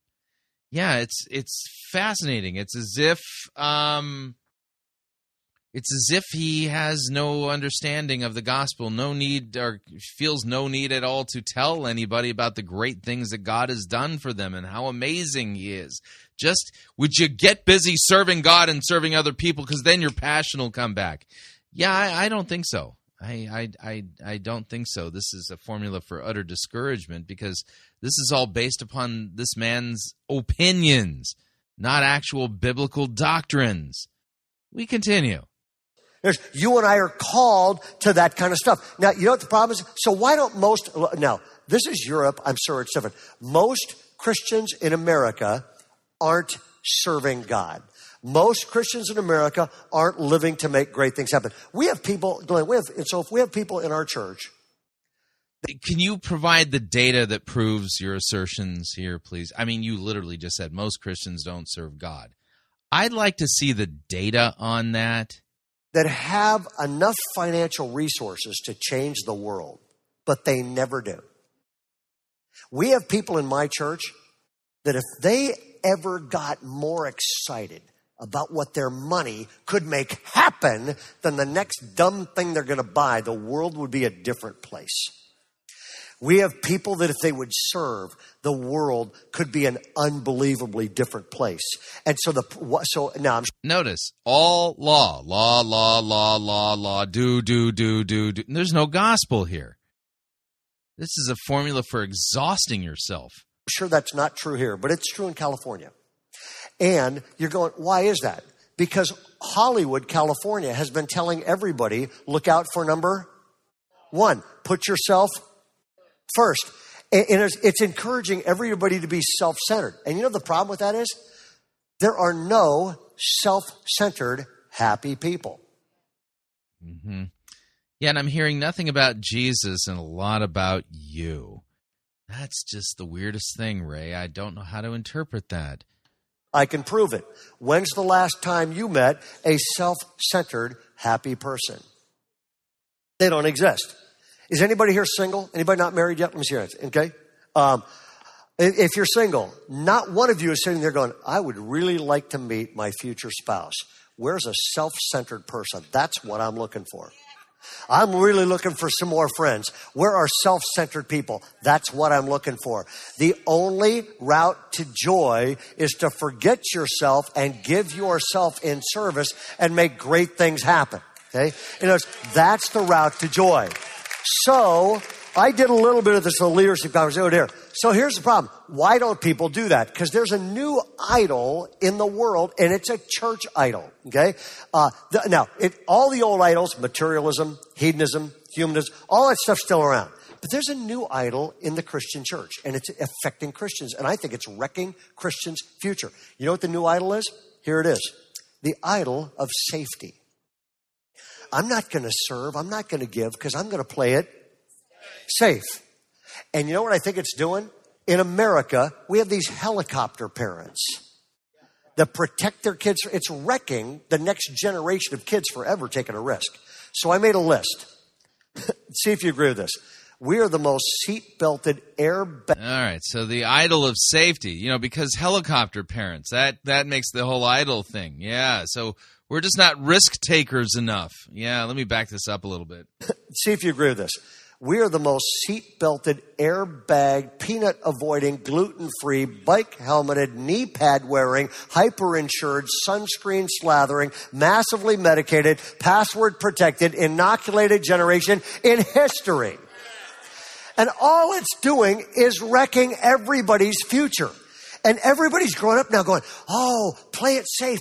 There's an idol called playing it safe. Really? There is. Okay. Do you have a biblical text that you can show me an example of somebody worshiping the idol of playing it safe? I'd like to see that from a biblical text. We're never going to give anything. We're never going to serve anything. We're never going to do anything because we're playing. The problem is this. You can play it safe your entire life. You can live in a gated community. You can lock your car. You can protect yourself. You can never give away any money. You can still die in a stupid freak accident. Would you agree?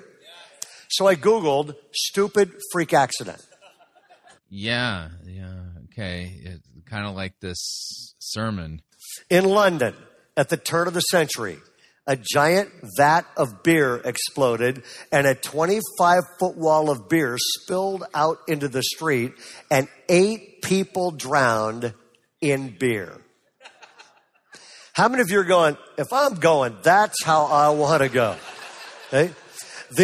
As a matter of fact, check this out. In 1910, in Boston, Massachusetts, a giant vat of molasses exploded and a 25-foot wall of molasses oozed out into the street, killing 21 people.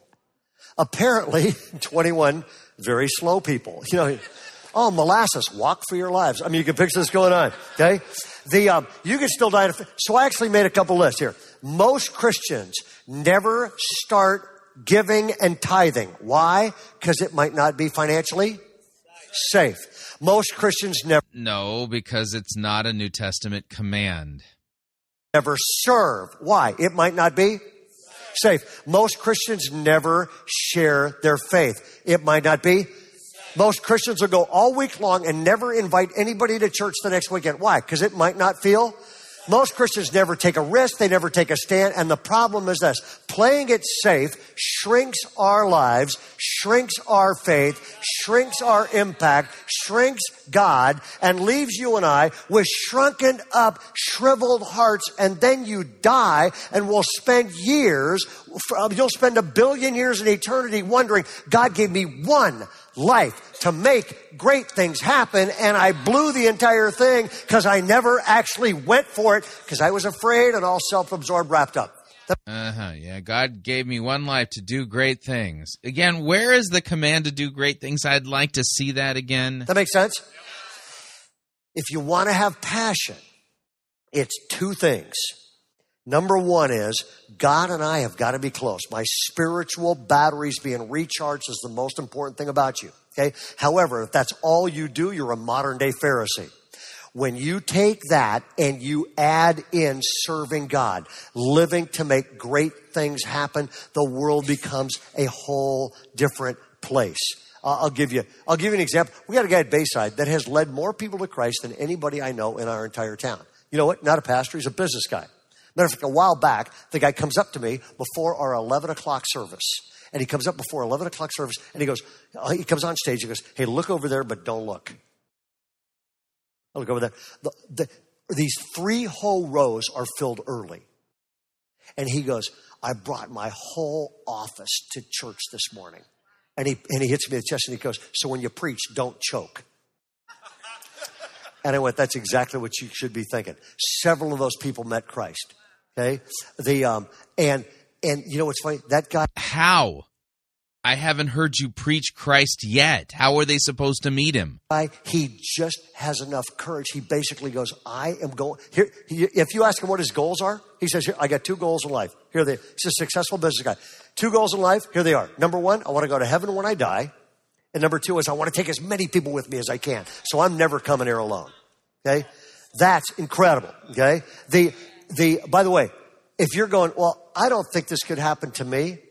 I shared this at the leadership conference.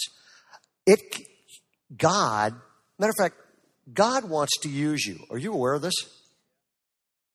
Turn to the person next to you and say, God wants to use you. And then turn to him again and say, and he actually really means that. And then turn to the next person and go, who, me? God can use anybody, and I can prove it. I was a senior pastor in Southern California. I got a promotion to be a youth pastor in Northern California. And we went to Northern California And I became a youth pastor working with teenagers at the wealthiest church in the wealthiest county in the United States, Marin County, California. And then after that, so I watched God actually work with teenagers there. And then after that, moved to Chicago, became a professor and trained pastors, and then we moved to our area. And we moved to our area, which is basically Sacramento, the state capital of California. And I went, there's no more strategic place to be right now. As the U.S. goes, it has way too big of an influence on the world. That's not a good thing. Thank you, Trump. And there's a bunch of stuff going on. And we're in the state capital of the state that shapes the nation that has way too much influence in the world. I can't think of a more strategic place to locate. And so we started this church there with 26 people. It exploded to 19,000 people. Okay? But we weren't impacting our community. And then God took me out to the woodshed and said, you have got to care about the community. I live in the suburbs, kind of a nice suburbs. One of the pastors in the city, this world-class African-American leader in our city, is a good friend of mine. And a few years ago, he looked at me and said, I don't think you get my part of the city doesn't look like your part. The schools in my part are a disaster. The schools in your part are nice because you got all these rich people living out there with nice schools, and all the poverty-stricken people in my part of town, the schools are a disaster. So I took a day off work, and this guy and I sat in a car, and we drove by every inner city elementary school. And the more I drove, the madder I got. Because I thought, would you agree? I thought, it's not fair. No elementary school 5-year-old kid should walk onto an inferior campus because of their race or address or social standing. It's not fair. I also went, in the United States, the government is not going to fix this because they're the ones that created it. And so I went, the church, by the way, the church can be the number one force for God and good in every community. So this guy and I we said, what are we going to do? And we just said, let's pick a Sunday. Let's shut our churches down on a Sunday. And let's start serving the community. So once a year now, we shut our churches down. We interview every mayor of every city, every principal of every school, and every person that works with the poor. And once a year, no church on Sunday morning. We shut everything down. By the way, the week before you take 2 offerings. Okay. So this is social justice. But where's the gospel again? How is somebody supposed to meet Jesus? Hearing a message like this and doing these things. And everybody cheers when you say the word offering, just like they do at Bayside. You take 2 offerings. And what happens is the last time we did this, we had 226 projects. Businesses are calling us going, can we partner with your church? We want to do a project. So all these businesses and our church are changing the city. And at this point, this guy goes, we got to do something for the schools. And I go, what? And he goes, let's shut our churches down and let's go to Arco Arena and just have Bayside Church at Arco. This guy was doing Bayside of South Sacramento. I'm doing Bayside. We have one church, kind of multiple locations, which you guys are moving into. And this guy said, let's go to Arco Arena for one massive worship service. Arco holds 18,000 people. It's where the Sacramento Kings basketball team loses every week. And we end up going down to Arco Arena. It's a Sunday morning. Now, this is like 30 minutes from our church, and I have told all our people, drive to Arco Arena. I know it's a 30-minute drive, blah, blah, blah. My wife, Carol, and I are driving down, and I have no faith about anything. My spiritual gift is worrying. Anybody else? God bless you. And we're driving down, and Carol says, what do you think's going to happen? And I said, I don't think anybody's coming. I think it's going to be empty. It's going to be a disaster. I think 10 people are coming. I think they're mad we shut the church down, and I don't think they're coming. And so I said, I think 10 people will come. We'll just take them out to breakfast. And we arrived down there. Well, 10 people didn't show up. The news media showed up, though, and here is what they reported. So I'm going to take you on site to what happened at our event. Check this thing out. So notice all of the autobiography here, nothing about God's Word, rightly taught, nothing about Jesus. We're learning a lot about Bayside Church. So here's the news story. Well, to get a front row seat for this Easter service, you had to get here about 2 hours before the 10 a.m. start time. any longer after that, and you might have found yourself in the back row of the upper deck. And even at that, all of those sections were full. Yeah, wow. Yeah, the news, really, they got it. Yeah, wow, that's amazing. Wow, aren't you special? Yeah, just telling me to have more passion, to work harder, to serve God, serve others, without telling me anything about Jesus? It doesn't make any sense. Scripture doesn't do that at all. Isn't that cool? And just to, Glenn, are you around? Are you coming up, or what's going on? Just to close us off, I am over time. I want to say this. Our people that day gave... Cue sappy music. This is an emotional manipulation technique designed to create the false impression that God, the Holy Spirit's now falling on the audience to convince them to do stuff and stuff. Over $400,000 in an offering, which we didn't keep a dime of. We went down and we completely rehabbed all 6 inner city schools in downtown Sacramento.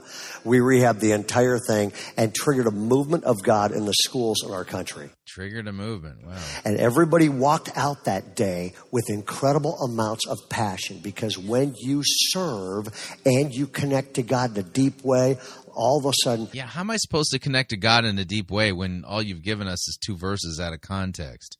You have hooked live wires together, sparks fly. And I just got a closing question. I'll flip it to Glenn. Why would you want to live any other way? Yeah, I just felt like I got browbeaten. That's about it. And heard a lot of this guy's opinions, but I didn't hear any of God's word rightly taught. Strange, again, I come back to the text that I was reading earlier from 1 John chapter 4. 1 John chapter 4, starting at verse 7. Beloved, let us love one another. For love is from God, and whoever loves has been born of God and knows God. Anyone who does not love does not know God, because God is love. In this is the love of God. It was manifest among us that God sent his only Son into the world so that we might live through him. In this is love, not that we have loved God, but that he loved us and sent his Son to be the propitiation for our sins. Love flows from God to us, from us to others. And I learned nothing or heard nothing about God and the great love that he has for us. And this was just a passion browbeating, if you would. Totally miserable and utterly ineffective. And you're going to note, kind of congregationally narcissistic. Learned a lot about Ray. Nothing about Jesus. So what'd you think? Love to get your feedback. If you'd like to email me regarding anything you've heard on this edition or any previous editions of Fighting for the Faith, you can do so. My email address is talkback@fightingforthefaith.com, or you can subscribe on Facebook, facebook.com/Pirate Christian. Follow me on Twitter. My name there, @Pirate Christian. Till tomorrow, may God richly bless you in the grace and mercy won by Jesus Christ, his vicarious death on the cross for all of your sins. Amen.